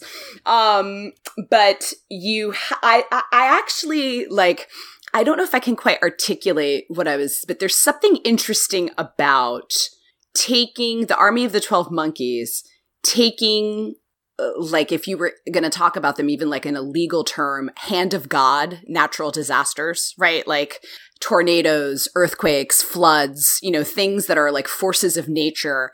And then using them, they know they're coming, and then they leverage them to recruit their followers. It's just kind of an interesting, like, except for the mining accident, none of those disasters are man-made, and they're all out of human control.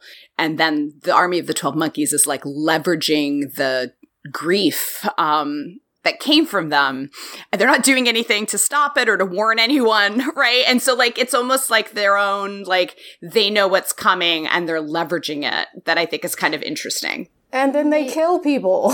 Yeah. Well, may I ask? Sorry, you're grieved. Bye. Yeah. I'm a little bit confused. You know, the woman they choose out of that mass, who is she? Like, what is she? Is she just a follower? I understood that what they do is so they go to a place where there's been mass casualties. And they go to the funerals, and people who are so grief-stricken that they are receptive to Shaw's message, they are then invited to the tent. So what I thought is that she's a woman who lost someone in the mine explosion. Is that what you guys understood? But if Shaw, is she more than that though? She dies in the next episode, right? Does she? Doesn't she get shot? Oh yeah, she does. You're right. Yeah, Yes. but people like her, I assume, are the followers that are living at Titan, right? I guess so. It's just Because they're picking so the 12th one, like Yeah, exactly. She's the 12th. of what though? Like you said. Yeah, exactly. Of what? Because it's not the babies. Right. It's not the messengers. So, the 12th follower. Right. Right. I don't know. I mean, but they're plucking people for different, right? They plucked, in the season 3 premiere, Ariana. They plucked her from her family, like in the Middle Ages. Yeah. And we see the faithful, that are normally sort of these like faceless, like the people that are chanting, like the witnesses returned and all of that. And so I don't know if this woman is going to become one of those followers at Titan. They obviously have a lot of people working for them at various timelines or at various points in time, right? Like all of the people that work for Olivia at Monkey Mansion in season 1 and season 2. So yeah, I don't know. Like, was she going to be one of the faithful at Titan? I don't know. It's so much trouble that they go through to get this one woman. Right. There's so much ceremony. right. Yeah. And so much, even disregarding all the people they kill, if they consider that like not a big deal, then it's still just a lot of time. Right. And they put into this. And it's its own, who they choose is its own loop. Exactly. Right? Because Ethan is seeing it because she was already chosen. Yeah. But exactly. Why go through so much time sort of interviewing all of these people just to bring them there, just to choose one that he, I don't know. I suppose it doesn't matter, but it's... It's like, Ethan, couldn't you have just drawn her picture and her address? You're so dramatic. I wondered the same thing. I did. Yeah. I was like, okay, you got chosen. Who are you? I mean, it would. I mean, the one persuasive point to all of that is that for that woman who is the chosen one, yeah, she sees Feels people chosen. appearing and disappearing, right? She sees the prophet choose her. All of that are very compelling tools to recruit someone into a cult to go live like in a time traveling city. So it does have, I mean, we'll get to those scenes, but all of that is all, there are theatrics to it. It's all meant to persuade. So you would feel like, can you imagine this boy comes, draws a picture of you when he's never seen your face. You have people appearing wearing these crazy light up suits. And then the man, you put your arms around this man and then you're like transported somewhere else. Like, I'd believe in that cult, I think, at that point, it really reminds me of the Buffy pilot with the master. Oh no, the finale of season 1 with the master and the little boy like leads Buffy into the crypt. Yes. It's a lot. I feel like it's a lot like that. Yeah. I'm on season 4, so I yeah, but you've seen it. Yeah. You've seen it. I'm Evil kids are creepy, man. What can you say? yes. I mean, there's a whole thing. The kids doing evil things is a next level creepy, which we'll get to. Yeah. So you've got, I love it. You've got Cassie coming up with the idea that like, no, we got to do this on the inside. And so that takes us to the cemetery scene. Which we talked just a little bit about. This is one of my favorite scenes in the show. Yeah. Just cinematography wise and it is gorgeous to look at. Like the white snow, the black veil, I think it's a beautiful, like, scene to look at.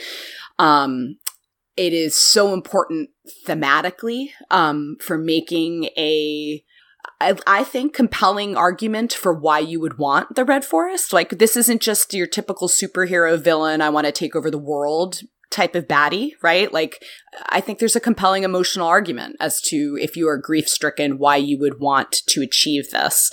But also it's just really interesting for Cassie's character arc. Before we dive into that, little pallid man holding the flowers. He's kind of another nature versus nurture little puzzle in this episode, don't you think? Yeah, because they do say, like, if we leave him alive, maybe he'll pick a different path. I really like the way that they had to really overtly establish that it was him so that we wouldn't think it was actually Cassie's son, because that would 100% be the assumption that I would make. Right. And the way they do it, I think, is such an interesting nature nurture. He's a little boy at a grave who puts a bouquet of lavender and jasmine on the grave, which is such a like simple, like beautiful gesture of like respect for someone who's grieving, right? And then they flash forward to, as a man, what does he use lavender and jasmine for?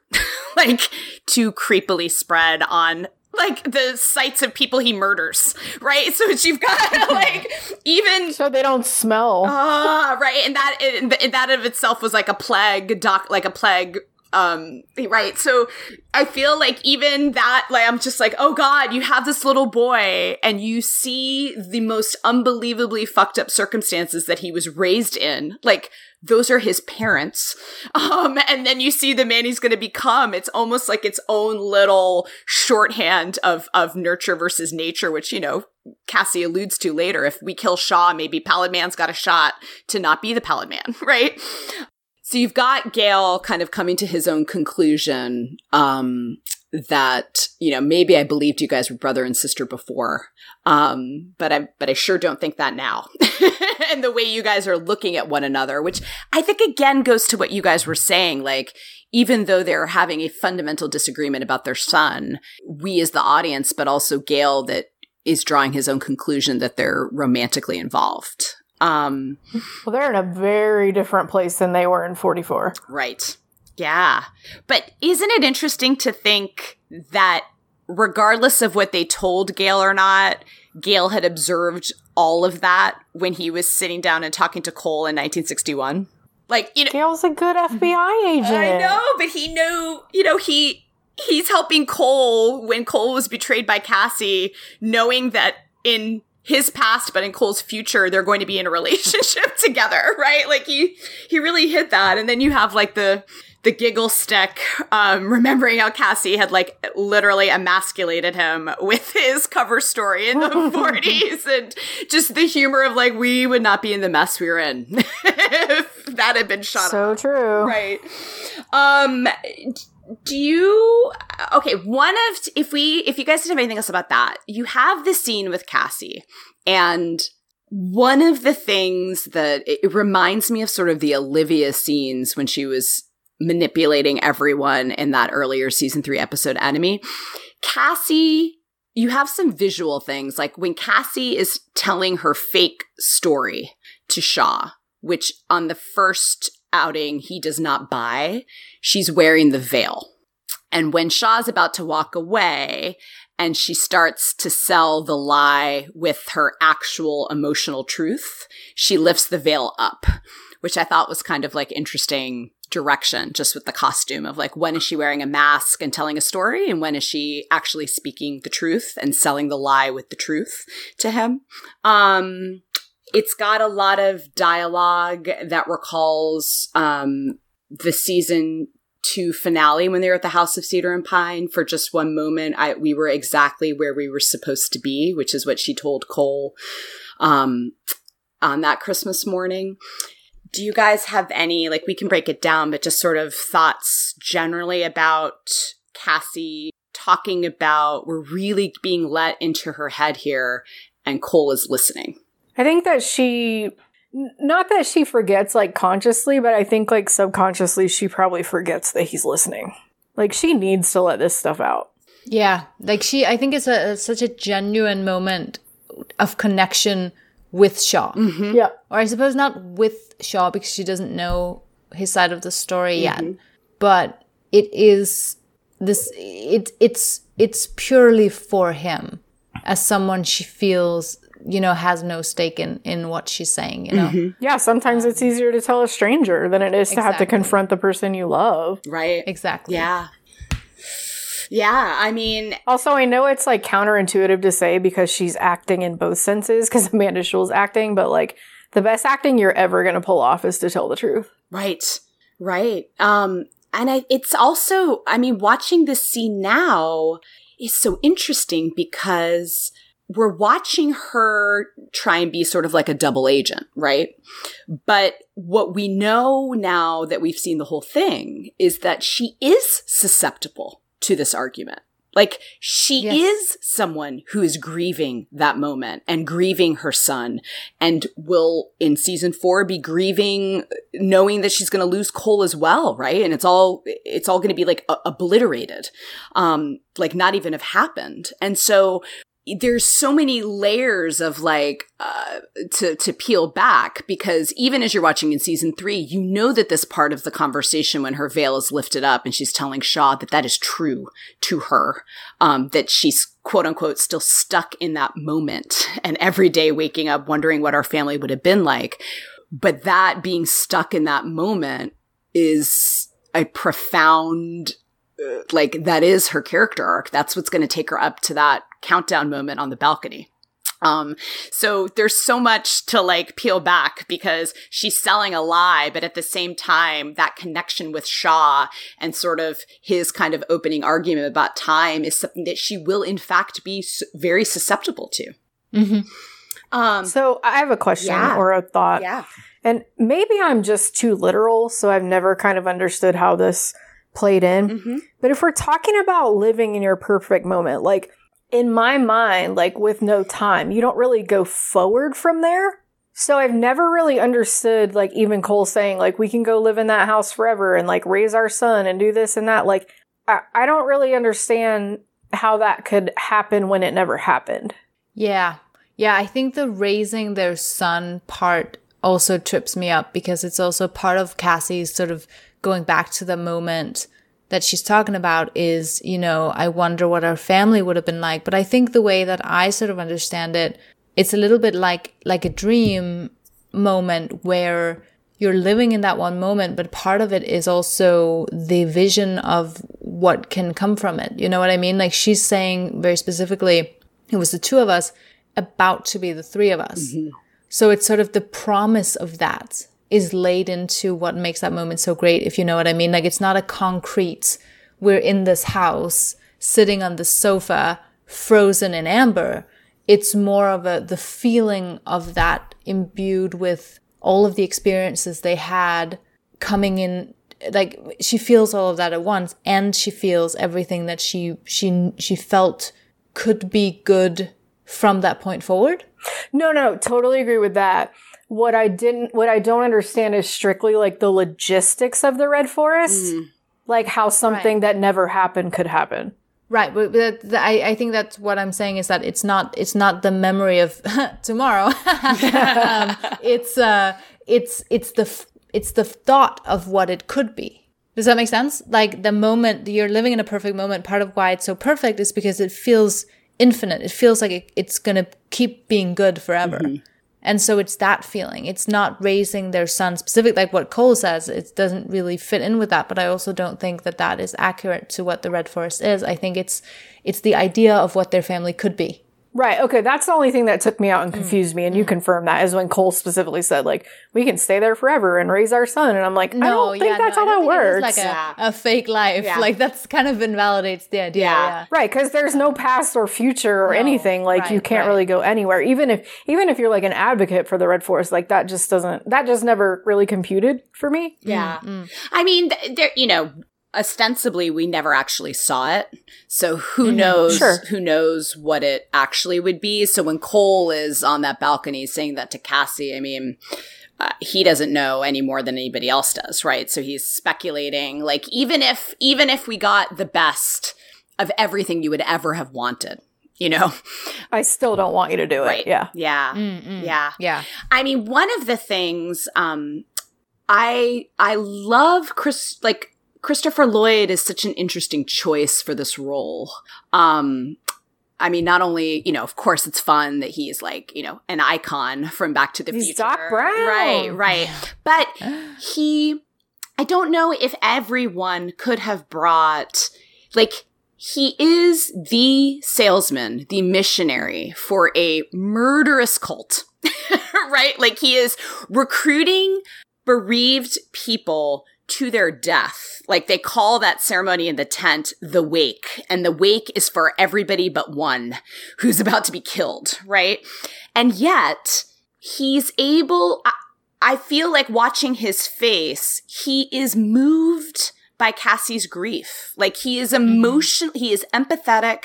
He is emotionally connecting with her. I mean, we now know his perfect moment is with his wife before she died in their house, right? Like, so there's a personal level of connection between Cassie and Shaw, but you have to assume that he is emotionally connecting with many, all those people in the tent are ones that he emotionally connected with through grief. And this is someone, when he says, I have encountered grief in all forms, crying, laughter, stone-faced and solemn, right? This is someone whose job is to seek out people who are grieving. And, people believe time heals all wounds. I believe it creates them. It's compelling stuff. Like sometimes I'm disturbed by how compelling I find it. Did you guys have any thoughts about Shaw in this scene?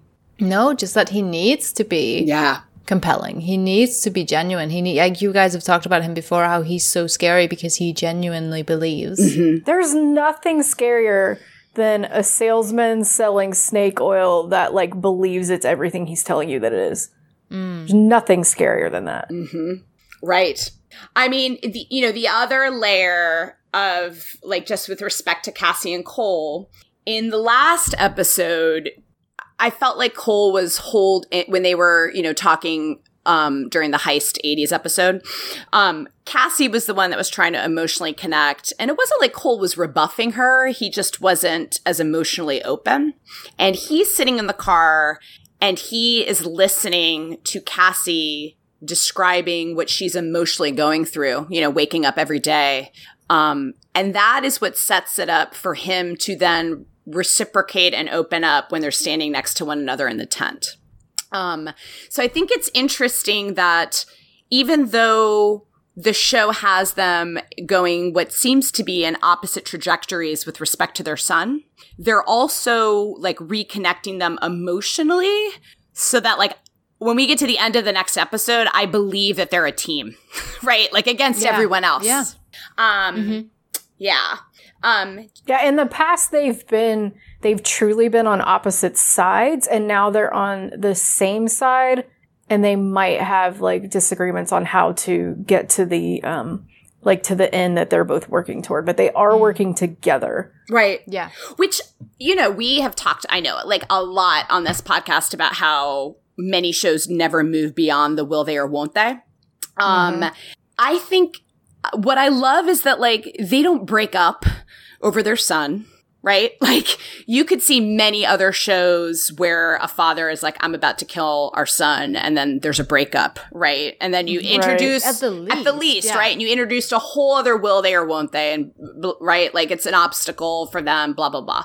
But here they are a couple that there's no question that they're committed to one another. It's that they're struggling with, as a couple, how are you going to deal with this thing? There's not even a guarantee per se. Like there's definitely never been a DTR. There's no guarantee right this moment that they even like are a couple, but they're also not a couple. You know what I mean? Like they just are. They're going to ride it out, whatever's happening. Yeah. It's not like either one of them's going to run off and being like, I'm going to go be with this person because I'm mad at you. Like, what state are they in right now? I'm not really sure. Like, I don't know if I would say, like, look at this couple, but, like, they're so much on each other's side. Like, the romance portion of it, I just don't think is, like, at the forefront right now. Right. Which is the right way, Sure, to do absolutely. like this. Because it would be incredibly sort of almost trite to have them once again become like mortal enemies, and Cassie's on one side, protecting Ethan, and Cole is like, step aside, and like Voldemort-ish, or to even have the breakup. That would just be so trite. Like it would be. It's not about that anymore. And I think that's why kind of this is sort of the ultimate test. Like if they can look at this dilemma, do we kill our child or not? And they can have a disagreement about that, but still be like, but it's we. Right. It's not, am I going to stop you killing my child or not? It's, what are we going to do? Mm-hmm. and how do we feel about that? And even if it's not 100% aligned with each other, how do we proceed? I love that. I really love that. Right. Yeah. I think it ends up adding so much more depth to that romantic relationship, right? Yeah. That question was answered at the end of season 2. Mm-hmm. Yeah. Mm-hmm. Yeah. Do you guys have anything else about the cemetery scene? No, ma'am. Okay. No. Other than that'd be, I guess, kind of a dark cosplay. But again, I want that hat with the veil. I want all of Cassie's hats. I don't really think, I don't see a lot of people walking around with hats in 2019 DC, but I would love to, bring back the 1950s hats. All right. So that takes us to sort of the final hotel scene with Cassie, Cole, and Gale. And there's 2 sort of thematic pieces that I think are interesting. The first is Cassie's observation, every faith promises something beyond this. And I have a sort of a rabbit hole at the end of the pod about their choice for a tent revival, to be sort of the presentation of the Army of the 12 Monkeys as sort of their sermon. So I'll save that for the end, but I think it's an interesting observation, and it goes towards something that Sean Tretta had said when he came on the pod about the Red Forest, that even though they weren't making they had no intention of making kind of overt religious points, but that most religions I can think of in some way are grappling with mortality and wondering or promising that there is something after. And so even though this all sounds crazy and destroying time and a red forest, and you've got this cult, the kernel of what they're promising is something that is clearly trying to meet a human need, because it's something that's common to most faiths. And if you guys had any thoughts about that. No, I think that's a good point. Yeah, you nailed it. All right. Well, then I'm going to ask you, what do you think about sort of the themes of the show, but also with respect to Agent Gale when he says people just want to believe that they have control over their own fate? Yeah. That's pretty key. Yeah. It's also pretty universal. It is, yeah, and it's pretty sort of on the nose in terms of this show's concept. We've talked about this before, but how, is anything they do, does it make a difference? Are they playing into their own loop, or are they breaking it? Mm-hmm. And I think the interesting thing about the way it's phrased is people want to believe that they have control. Mm-hmm. Right. Because I think that's the third layer of it. It's not do you, in this instance, are you able to go back and change something, or are you not? It's also but if you believe that you did, is that not what matters? Mm-hmm. You live differently that way. Mm-hmm. It shapes your life and your choices or lack thereof in that regard. Right. Yeah. Right. It's also, when you think about that, his question is kind of meta in the larger sense. Exactly, even though he's specifically talking about his death, he's like, did it make a difference? And Cole's like, I don't know. We don't know if any of this is making a difference, in the larger sense. Yeah, they've changed something here or there. And sure, we've saved some people, but where are we going? And it's I don't know. Right. I mean, but that's also to what Selena's saying about, we are at a point in the story where they are stuck in a loop. And it's not until Cassie and Cole kind of resume their, I guess it's at the end of 45 RPM when she comes back from her solo mission to try and kill Olivia. And she picks up we're stuck in a loop. And Cole's like, I think I know how to break out of it. And he doesn't quite have the idea yet. What's going to break the loop is erasing Cole. But they are all stuck in a loop. Although I think, if you step back and try and think about ultimately what the show is saying, the characters do ultimately exercise free will that means everything, right? It saves the world. Unless it doesn't.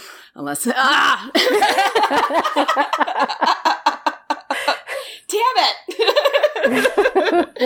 Well, I suppose that is another fundamental way that, like, if you view the ending, are you an optimist or a cynic? Can we make choices that make a difference or not?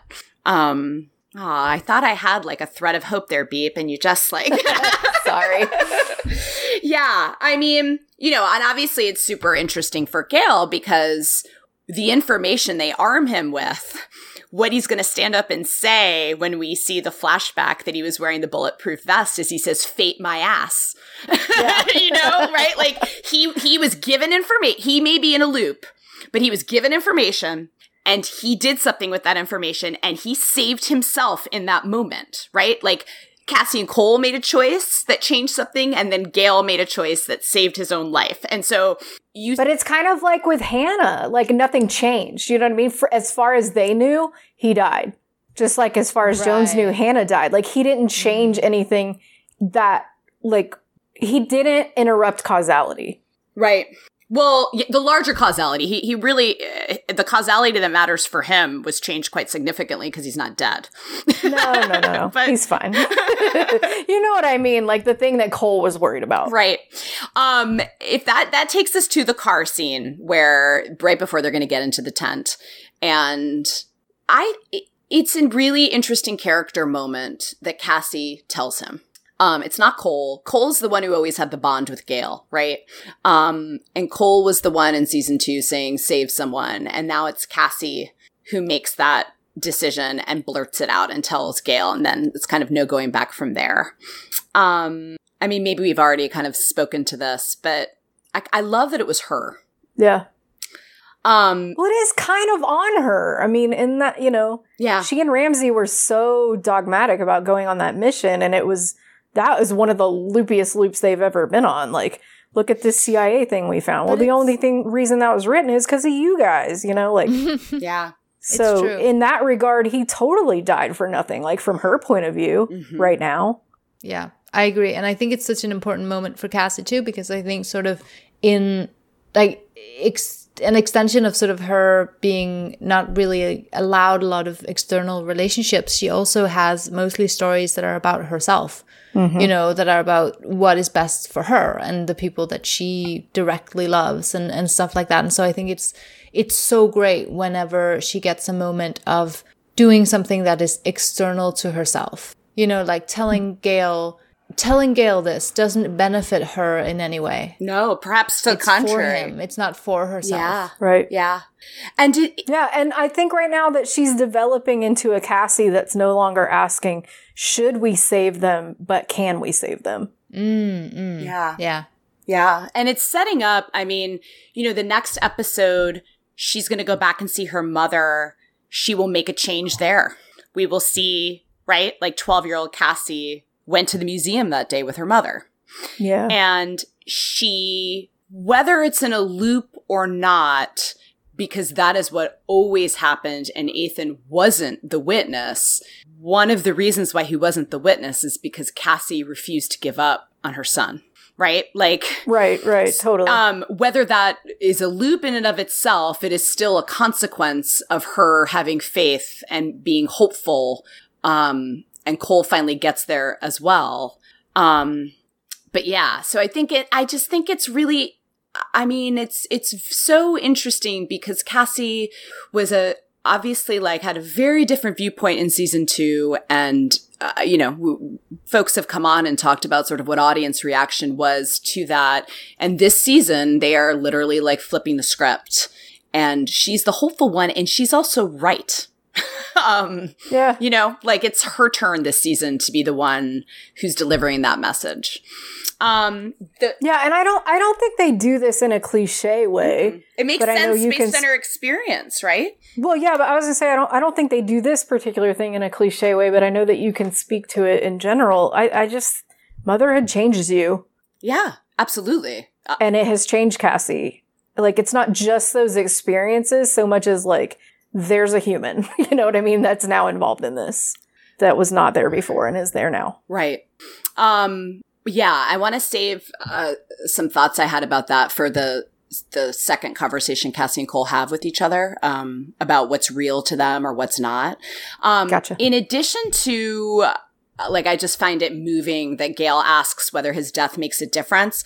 The other line that hits me is when Cole says, you know, you're not the first friend we've lost and you won't be the last. Because he's obviously meaning Ramsay, but then I immediately think of Hannah and Deacon. Yeah.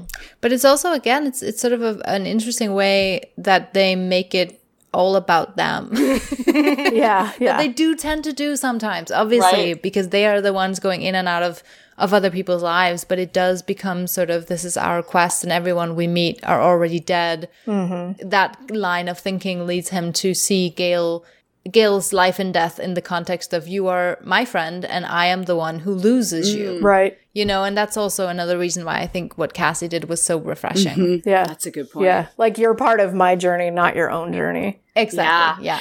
Although, you know, I love, there's so many little details, right? Like, now when Cassie goes into a tent to go on a mission, you see Cole is like beside himself with worry and there's no dialogue. And Gale notices that. And that's when Gale is like, okay, I'm going to go shove the door in this guy's face and pick up an extra invitation for Cole. You know, like, that's not part of the plan. That's just Gale, like, reacting in the moment. Like, he's really worried about her. I'm going to get him inside too. Right? Like, Yeah. And then, Well, I mean, he heard that cemetery chat. He might be worried about her. right? Maybe, In a way that we can't even comprehend. right? Maybe Gale's like the biggest casserole shipper of all. Like, we just didn't know in 1961.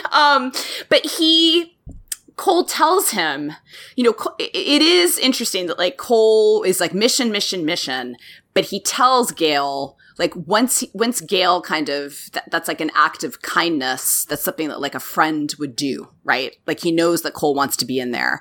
And Cole tells him, don't pick up the phone in 1961. Mm-hmm. Call me a douchebag. Gale's like, I don't know what that is, but I'll call you something else. But, you know, and there's obviously a poignancy to that because we know that he will. And at that point in the show, we think that's it. You know, like, I don't think I had given thought to whether Gale would come back. I thought it was just kind of this poignant closure to his story. Yeah, I didn't necessarily see that coming, or even just, you know, just not even really think it through that he might be back. Which I think, if I'm remembering correctly, didn't they say they had actually filmed him saving himself and then decided to wait until season 4 to unveil that? I think I'm remembering that correctly. Okay, that takes us to the tent. What do you guys have any initial thoughts about this kind of, before we get into the whole sermon and ceremony, this side conversation between Cassie and Cole? I thought it was a big deal to hear a man say the happiest moment was to find out who's going to be a father, considering how, like, scummy the idea of dads are in this day and age. It's like, in general. Not all dad, you know what I mean, though, just like absent fathers and that sort of thing. He didn't even say, like, it wasn't about the romance, it wasn't about anything, but just like that would complete them, and that he was like, I'm going to be a dad, which is something he never thought he would have. Yeah, it is like refreshing kind of the masculinity we want to see in our entertainment, right? Like a man expressing joy at fatherhood. Yeah, for sure. That is when we find out, is this where we find out his name is Ethan? Yep. So, Yes. Cassie, I wanted to name him Ethan. And Ethan, of course, in Greek means eternal life or immortal. Ah, that makes sense. Yeah. I was just like, where's the end? Why? Right. Yeah, I was wondering where she got that from. I was like, Yeah. okay, there's a name. That's original. Yeah. That name is interesting. Of course, as the witness, as somebody, even though he's not a witness, he does witness. He does travel through time and has a, not quite immortality, but kind of a version of it, in that everybody around him, because he can time travel, dies, right? Like he kind of, like when we see in Thief, he kind of has like a vampire-like existence, right? That like everybody around him is going to die, but because he can travel through time, he doesn't. Right. It's also an interesting choice, given that Cassie is our ultimate Red Forest decider. about eternal life. They did say that they had that name Ethan as early as season 1. And it was a version in that CDC scene when she's dying. So it's a name that they had at least like internally. The part that I found really moving for like a lot, not only because it is based so much in their different character experiences, when Cole says, "You want me to mourn him, and I can't." Yeah. Can't because I'm not able to emotionally, can't because I'm not able to like right this minute, can't, there's so many can'ts there. Right. Yeah. And also, you know, because what she answers is because to you, he's just an idea. And I carried him. And that was like the really interesting conversation I had with my husband afterwards is like the more universal part of this for him as a man watching was fatherhood isn't real until the baby is actually born. Right. Because it's not happening. Like, it's not happening to a man, in most cases, it's not happening to a man's body. And this conversation, you know, I've had a lot of friends who have had miscarriages and have struggled with their partners, male or female, who weren't the ones carrying the baby. In that, for the person that lost the, like, who's actually, like, went through the miscarriage, it's such a traumatic experience, and their partner, while sharing in some of the grief, it's more of an idea and harder for something to mourn. Sure. You know, and so there's something really kind of, I mean, obviously the circumstances are extraordinary, but there are some real kind of core things that happen to real life people who like lose a child in different ways and then can't connect because their grief is coming from different places or from different like life experiences that is really, I don't know, there's like a real core truth there, even if the circumstances are crazy.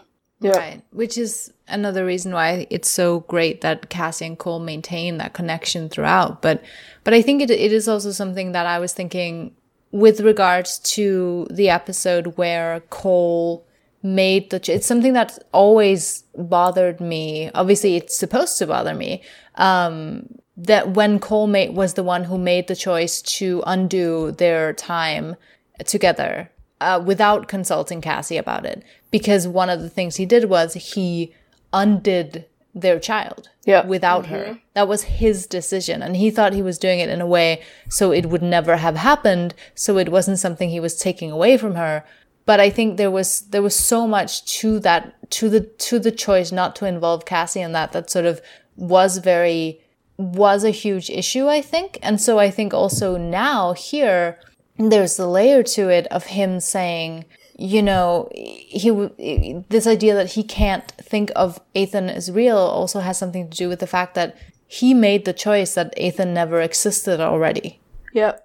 Yeah, he's already killed him in a way. Exactly. Yeah, which is really deep and really interesting and really, I think they let it be implied more than said, which is probably the right call. But I think they do such a good job of presenting all of the implications of that and all the sort of moral, big, heavy things for both of Cole and Cassie and letting them deal with it. Yeah. Both individually and together in a way that's really interesting and really makes me think as well. Absolutely. Yeah. I mean, that is, you know, they could have, it's certainly something that's interesting to debate. And I don't think they wanted them to have like an added, you know, there's so many more important things that then have happened since then. But it is a huge violation of like Cassie's agency, what he did. You know, like as a woman to think that your husband erased, even though you understand why he did it, of course, you understand why he didn't tell him, why he didn't tell her, but it's a doozy. It really is. To sum up. It's a doozy, man. Yeah. I understand why they didn't go down that rabbit hole. And they had Cole voice it out loud to Jennifer that he regretted that and that he didn't want to make that mistake again. He wanted to let people make their own choices. But it just adds and yet another layer to to what they go through in this episode. Right. And where they can't see eye to eye on Ethan. Right. Yeah. And I mean, all of that time that he thought that was erased, she was alone carrying this baby. So it absolutely, their conflict absolutely makes sense in every way. Like character experiences, a man versus a woman and having a baby, like it all makes sense. It feels really organic. If you guys have anything else sort of about that Cassie Cole moment, I wanted to move to the sermon part of, so we have sort of the surprise reveal of Mantis, or I'm sorry, her name's actually Vivian, right? I think Vivian Rutledge. Okay. She's Mantis to me. She even always. She even cocks her head again. Yes, she does. Right, when she's giving it. But what I think is so fascinating about this, and maybe I'll give this little tidbit now, just because I think it makes sense with the way they staged it. So, Selena, I know that you're in Denmark. I don't know how much you kind of know about sort of like religious history in the United States, but these tent revivals were very much a thing in the United States, particularly in the frontier, where you didn't have like permanent church structures, and you had settlements, and you often had to have ministers traveling kind of like on a circuit, and couldn't be based in one place. What I think is interesting is that I think they survived sort of in the American South for a longer period of time, and sort of like a little Google search, whether it's Oral Roberts or Billy Graham, these kind of revivals ended up morphing into television evangelism. But the idea of a sort of charismatic performance being sort of like the way that you deliver your message persuasively, and also the idea of kind of an emphasis on free will and your own choices and your personal salvation. So I think it's a really interesting choice, given that Shaw is the salesman.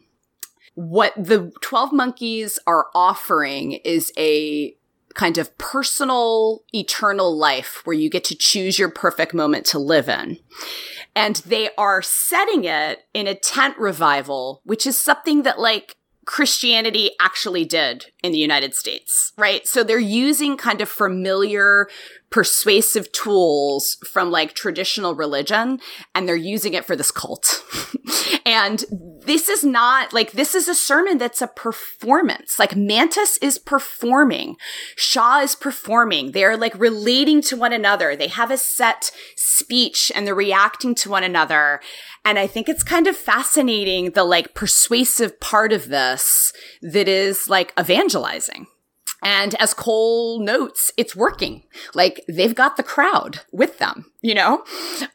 Did you guys have any sort of like reactions to sort of the showmanship of it? There's a couple key lines I want to dig into, but I just wanted like, did you guys have any reactions to it? No, not except for the fact that I think Mantis is one of the most fascinating side characters in the show. How she turned, causality in her favor, and she turned her own life around, because if I remember correctly, she wasn't supposed to survive either, was she? Except she must have, if she was the one who did all this. Right.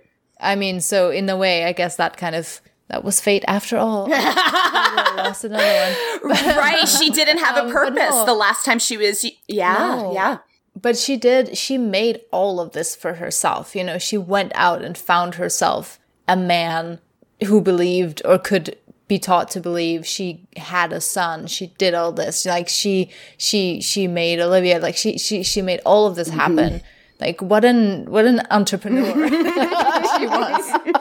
And you think this is her show? Like on the tent thing, yeah, her show, totally. Yeah. And she was quote unquote just one of the 12. Right. She was just another messenger, and she is the one who turned it around. And it was actually, it all came from her. She is the origin as well, in a loopy way. Yeah, no, it's true. I love that. She wasn't meant to have any of the experiences that she's having now, except she was. Right. Because, but no, you're right. Yeah, just as a messenger, though, it was like, your job is done. Just go away. Yeah, she was at a total loss in her hospital bed with Agent Gale, right? Whenever... And she wasn't acting in a way like a lot of the other characters are acting in a way that, well, I know that I can get this power because I have been told that I will get this power. Right. She hasn't been told anything. She just did it. She's a self-made woman. She really literally. Well, yeah, right. Yeah, literally. Yeah, that's such a good point about Mantis, right? Like she's like a cat with 9 lives. She keeps popping back up and having all this significance. And, we're seeing her at kind of a height of her religious fervor. We're going to, in season 4, when it comes down to her daughter having to give up a child, that's what causes her crisis of faith, right? But, I love it's like, I'm the missionary and I'm the messenger. And you're like, oh, shit, she's back. Yeah, is she related to Jennifer as well? All those theatrics. Yeah. So there are lines. I mean, one of the things that I thought was interesting is, and I had never thought about it until we rewatched, the idea of, I think it's Mantis who says this, the idea of a garden and Adam and Eve, but our red forest is the new paradise. Right? Like mankind is expelled from the paradise in the Adam and Eve story. And what they're offering is like a new garden, a new forest. So they're even kind of like using more traditional religious stories and kind of turning them on their head in sort of like what the cult is offering. And some of the lines are like no beginning and no end. Time is an uncatchable thief. Clocks are round. What if you could ascend past, present, future to exist all at once? No death, no life, a forever now. And so like they really lay out the kind of theology of the army of the 12 monkeys, I think kind of like in the most complete way that we've had in the show so far, like as much for the audience as the people in the audience at home watching on TV as the folks that are in the tent. Then we get to Ethan entering the room. What do you guys like? It's all a lot of like all religion has, like there's ceremony, there is a ritual, there is like a performance aspect to it that I think is really interesting. Even if they didn't intend it like as commentary, these are all things that like religions use, right? Like in ceremonies for the faithful. It's a reason why people like find comfort in ritual and ceremony, and they don't have Ethan there at the beginning, right? They have him coming down the aisle, right? Like very dramatically because he's the prophet. Do you guys have any thoughts about little Ethan, this like poor little boy who is being raised without his parents in the middle of this craziness?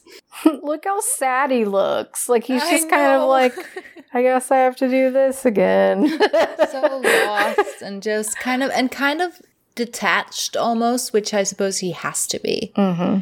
It also just, I really wonder, this is just like a side thing, but I really wonder to what extent Ethan and the tiny tall man were friends. Right. You know, like did they grow up as brothers? You know, did they, I mean, I guess I know we know they didn't. He whispers. How much did they know each other? Yeah, there was like a little bit of camaraderie there that I just wonder how that was behind the scenes. Right. I mean, there's so much about the Pallid Man in this. I was wondering, like, back in season 1 when he saw Cassie for the first time at her contact's house that he had murdered, does he remember her as a little boy? Like, he must, right? But he's met her a bunch of times before that moment. Yeah, I don't know. But it goes all the way back to being a boy. But yeah, you have that moment where Ethan whispers to baby Pallid Man, or I'm sorry, we should call him Pallid Boy.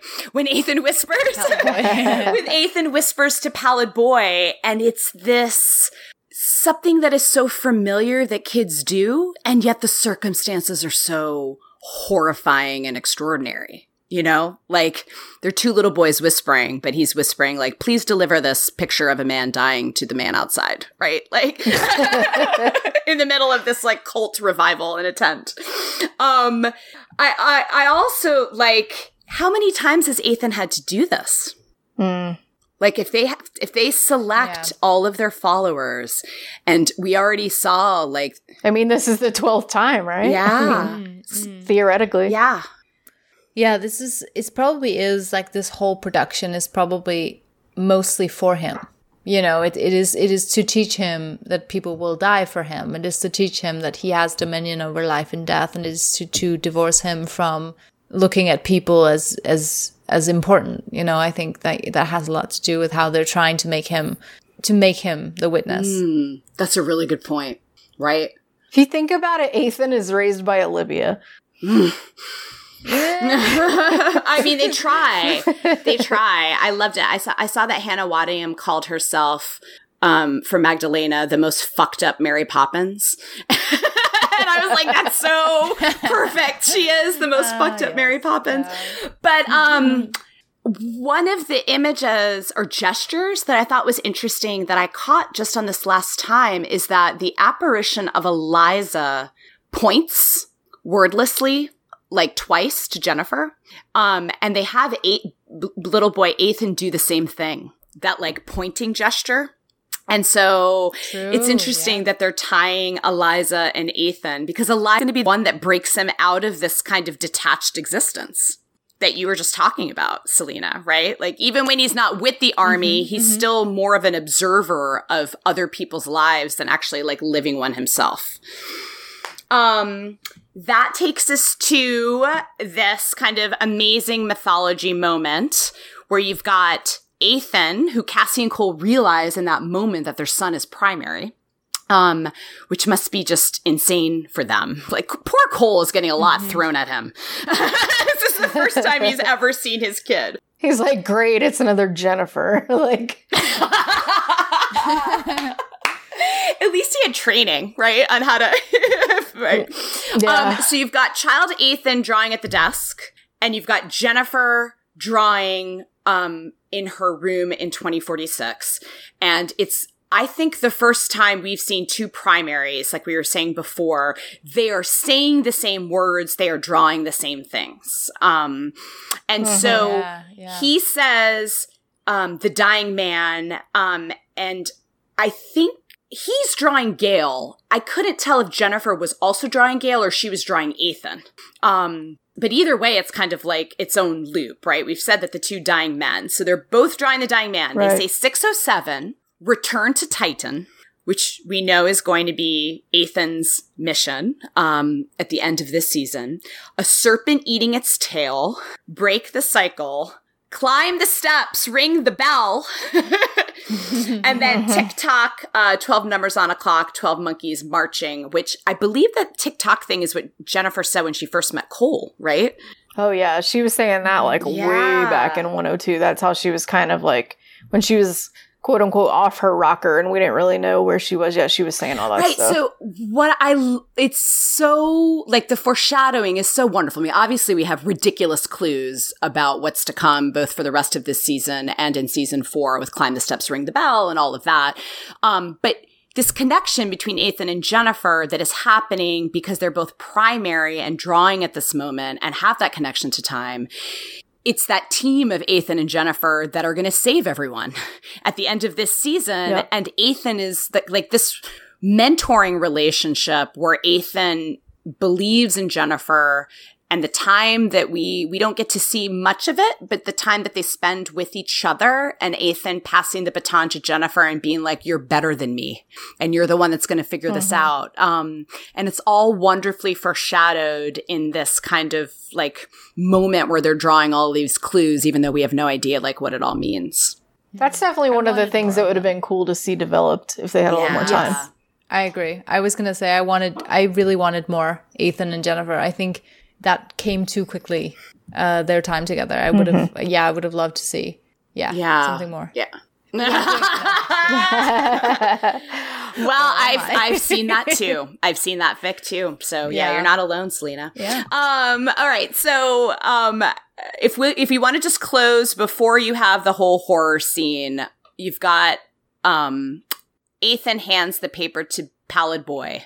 Pallid Boy and Shaw and Mantis leave the tent, hand it to Agent Gale, and he says, "What's this?" And they say, "Fate." But what is so right? There's fate, choice, right? Because we understand that something was changed. But what hit me is that Agent Gale has his own loop with these characters, right? Like he had his 1940s and 1960s, like Mantis was there for all of those episodes. But when Agent Gale returns, he's pointing a gun at Shaw. He will kill Shaw in front of the Pallid Man as kind of like a young man in that episode, right? And then you've got like Cassie's going to shoot Mantis and the Pallid Man is going to shoot Cole's father. And it's just this like crazy cycle of everyone murdering. But it's this like, like the idea that like they save Gale by handing him that paper, and Gale kind of makes that choice. But that means that Gale's going to be around to kill Shaw in season 4. Now I saw this a little bit differently. And I'm definitely not saying you're wrong, because I don't know that I was thinking about Ethan's motivation so much. I actually thought it was interesting that that Ethan drew that and then handed him the paper, because in my mind, it also threw him off enough and slowed him down enough that he couldn't save everybody. What does that mean? Who? Ethan? Gale. But I don't know how much.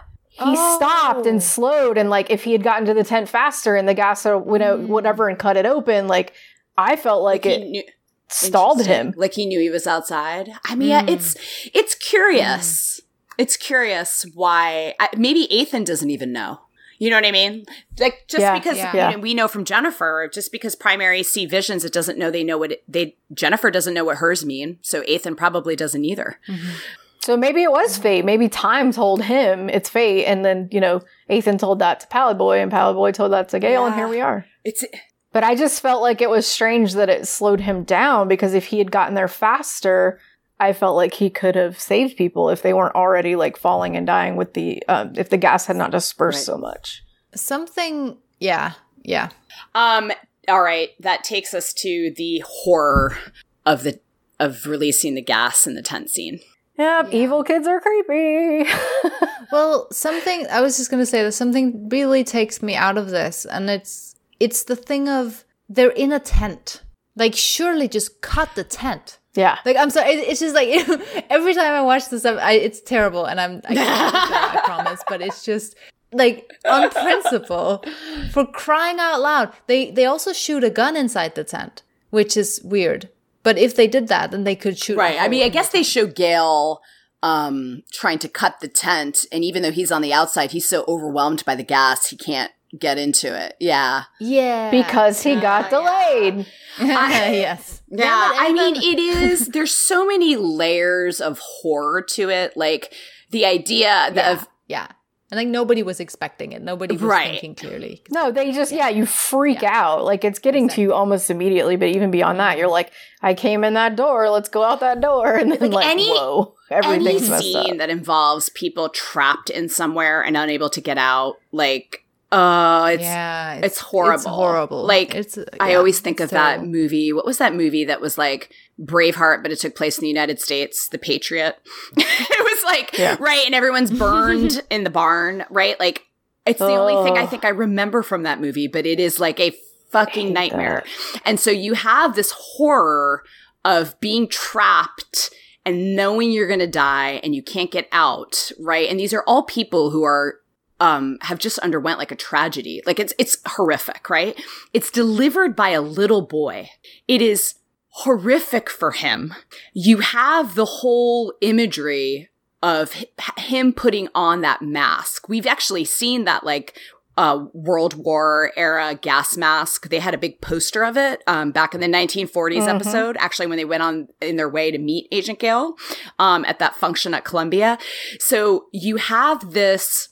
You can understand why Cole walks away from this it's what his son does. It's the imagery of his son putting on that mask and then doing something that kills people, like knowingly, right? Like Ethan knows what's going to happen. As we've said, he's done it probably 11 times before. So there's just so many layers of why this whole thing unfolds, and it's just awful. Like I'm just like clutching my pillow because it's like horrible to watch. That if you guys don't have anything else about that, they obviously get their hands on a Splinter suit, which we know is going to be, that second Splinter suit's going to be key for the rest of this season. They see where he is, so it's setting up the next episode. They come back to 2046, and Cole tells we've got our second, Merry Christmas, handing Jones a Splinter suit. And then you have that final confrontation between Cassie and Cole in the hallway. Do you guys have any thoughts about that? I mean, I think it brings us back to their dilemma in a very succinct and very specific way. And I think it's just a good setup for the next one. Right. I mean, it's interesting because Cassie isn't saying, she's arguing that's nurture, not nature, which she's right. Yeah. She's correct. And we're going to see a lot more about the way Ethan has been raised in the next episode. But she's not saying it's wrong. She's saying, I can't, which is really, Sure. And Cole's response that he can.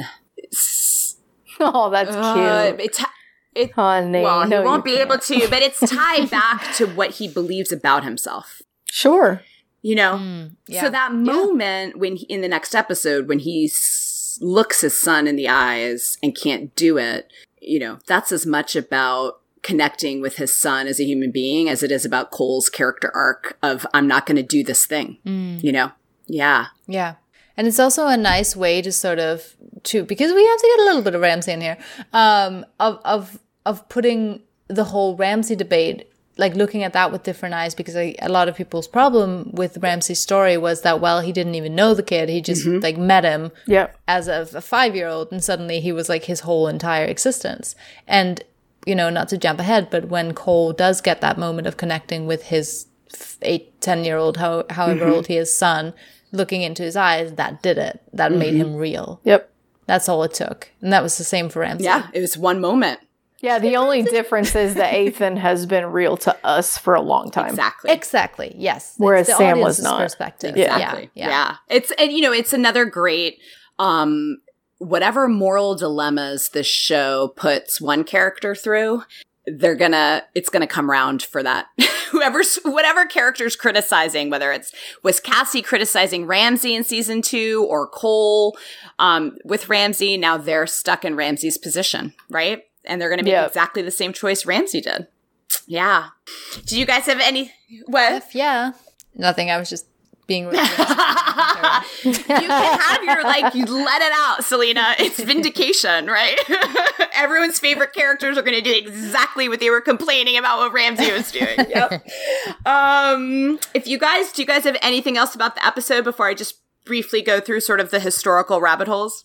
All right. No, ma'am. No. All right. It was good. I mean, I always liked it, but it's a solid episode that has so much more to it on rewatch for sure. Yes. So really quickly, historical rabbit holes. When Agent Gale says the FBI keeps a list of enemies, subversive groups in the 1950s, boy, did they ever. J. Edgar Hoover, they definitely had a list, and not all of those groups were subversive. Some of them were like civil rights groups, and it was super sketchy. So they are kind of drawing on real FBI history there. I don't know if they meant Hope Valley, but Hope, New York is a real small town in western New York in the Adirondack Mountains. There is a lot of mining in New York. And then the newspapers with the natural disasters. There were, if you Google like mining disasters 1950s, there are a lot of them. And a lot of them had to do with sort of like gas being released with the mining, and then there would be an explosion. One of the newspapers talks about a flood in St. Louis. There was a great flood in Kansas and Missouri in 1951 that killed a lot of people. The tornado, I believe they said I can't remember if it was Amarillo or Waco. There was a whole string of tornadoes in 1953 Texas that killed like 144 people. And there were 2 earthquakes in California in 1952, but they weren't in Sacramento. They were sort of in Southern California. So don't know if they actually kind of Googled natural disasters in the 1950s and then put those on all of the but you sure did. I sure did. And then we already touched on sort of the tent revivals, but that's a real thing that stretches all the way back from like 1800s US religious history through like 1950s and 60s, was still going strong in the American South. So the Army of the 12 Monkeys used a version of proselytizing that would have been familiar to many Americans. So they chose their persuasive tools well. Do you guys have anything else? I don't think so. No. Nope. All right. Selena, thank you so much. Thank you for having me back. So fun to have you on. We're going to have you on for season 4. So you're going to have to think about what episode you love. Yes. If there's any free, I'll take any episode. I don't care. All right. I'll take them all. Yes. All right. So we are going to be joined by Christopher Monfette for the next episode 307, Nurture. I guess that's pretty okay. Yeah. Christopher Monfette wrote the episode. So we're excited to bring that to you next time. That's so awesome. I hope everyone listening obviously they do. That's why they listen. But having all of that insight is just so great. And all of the writers inside and everything. It's such a joy. It really is. It's really, they're just really, really. They're very, very good to us. Good to everyone. I know. It's a gift. All right. If you guys have anything else, then we'll see you soon.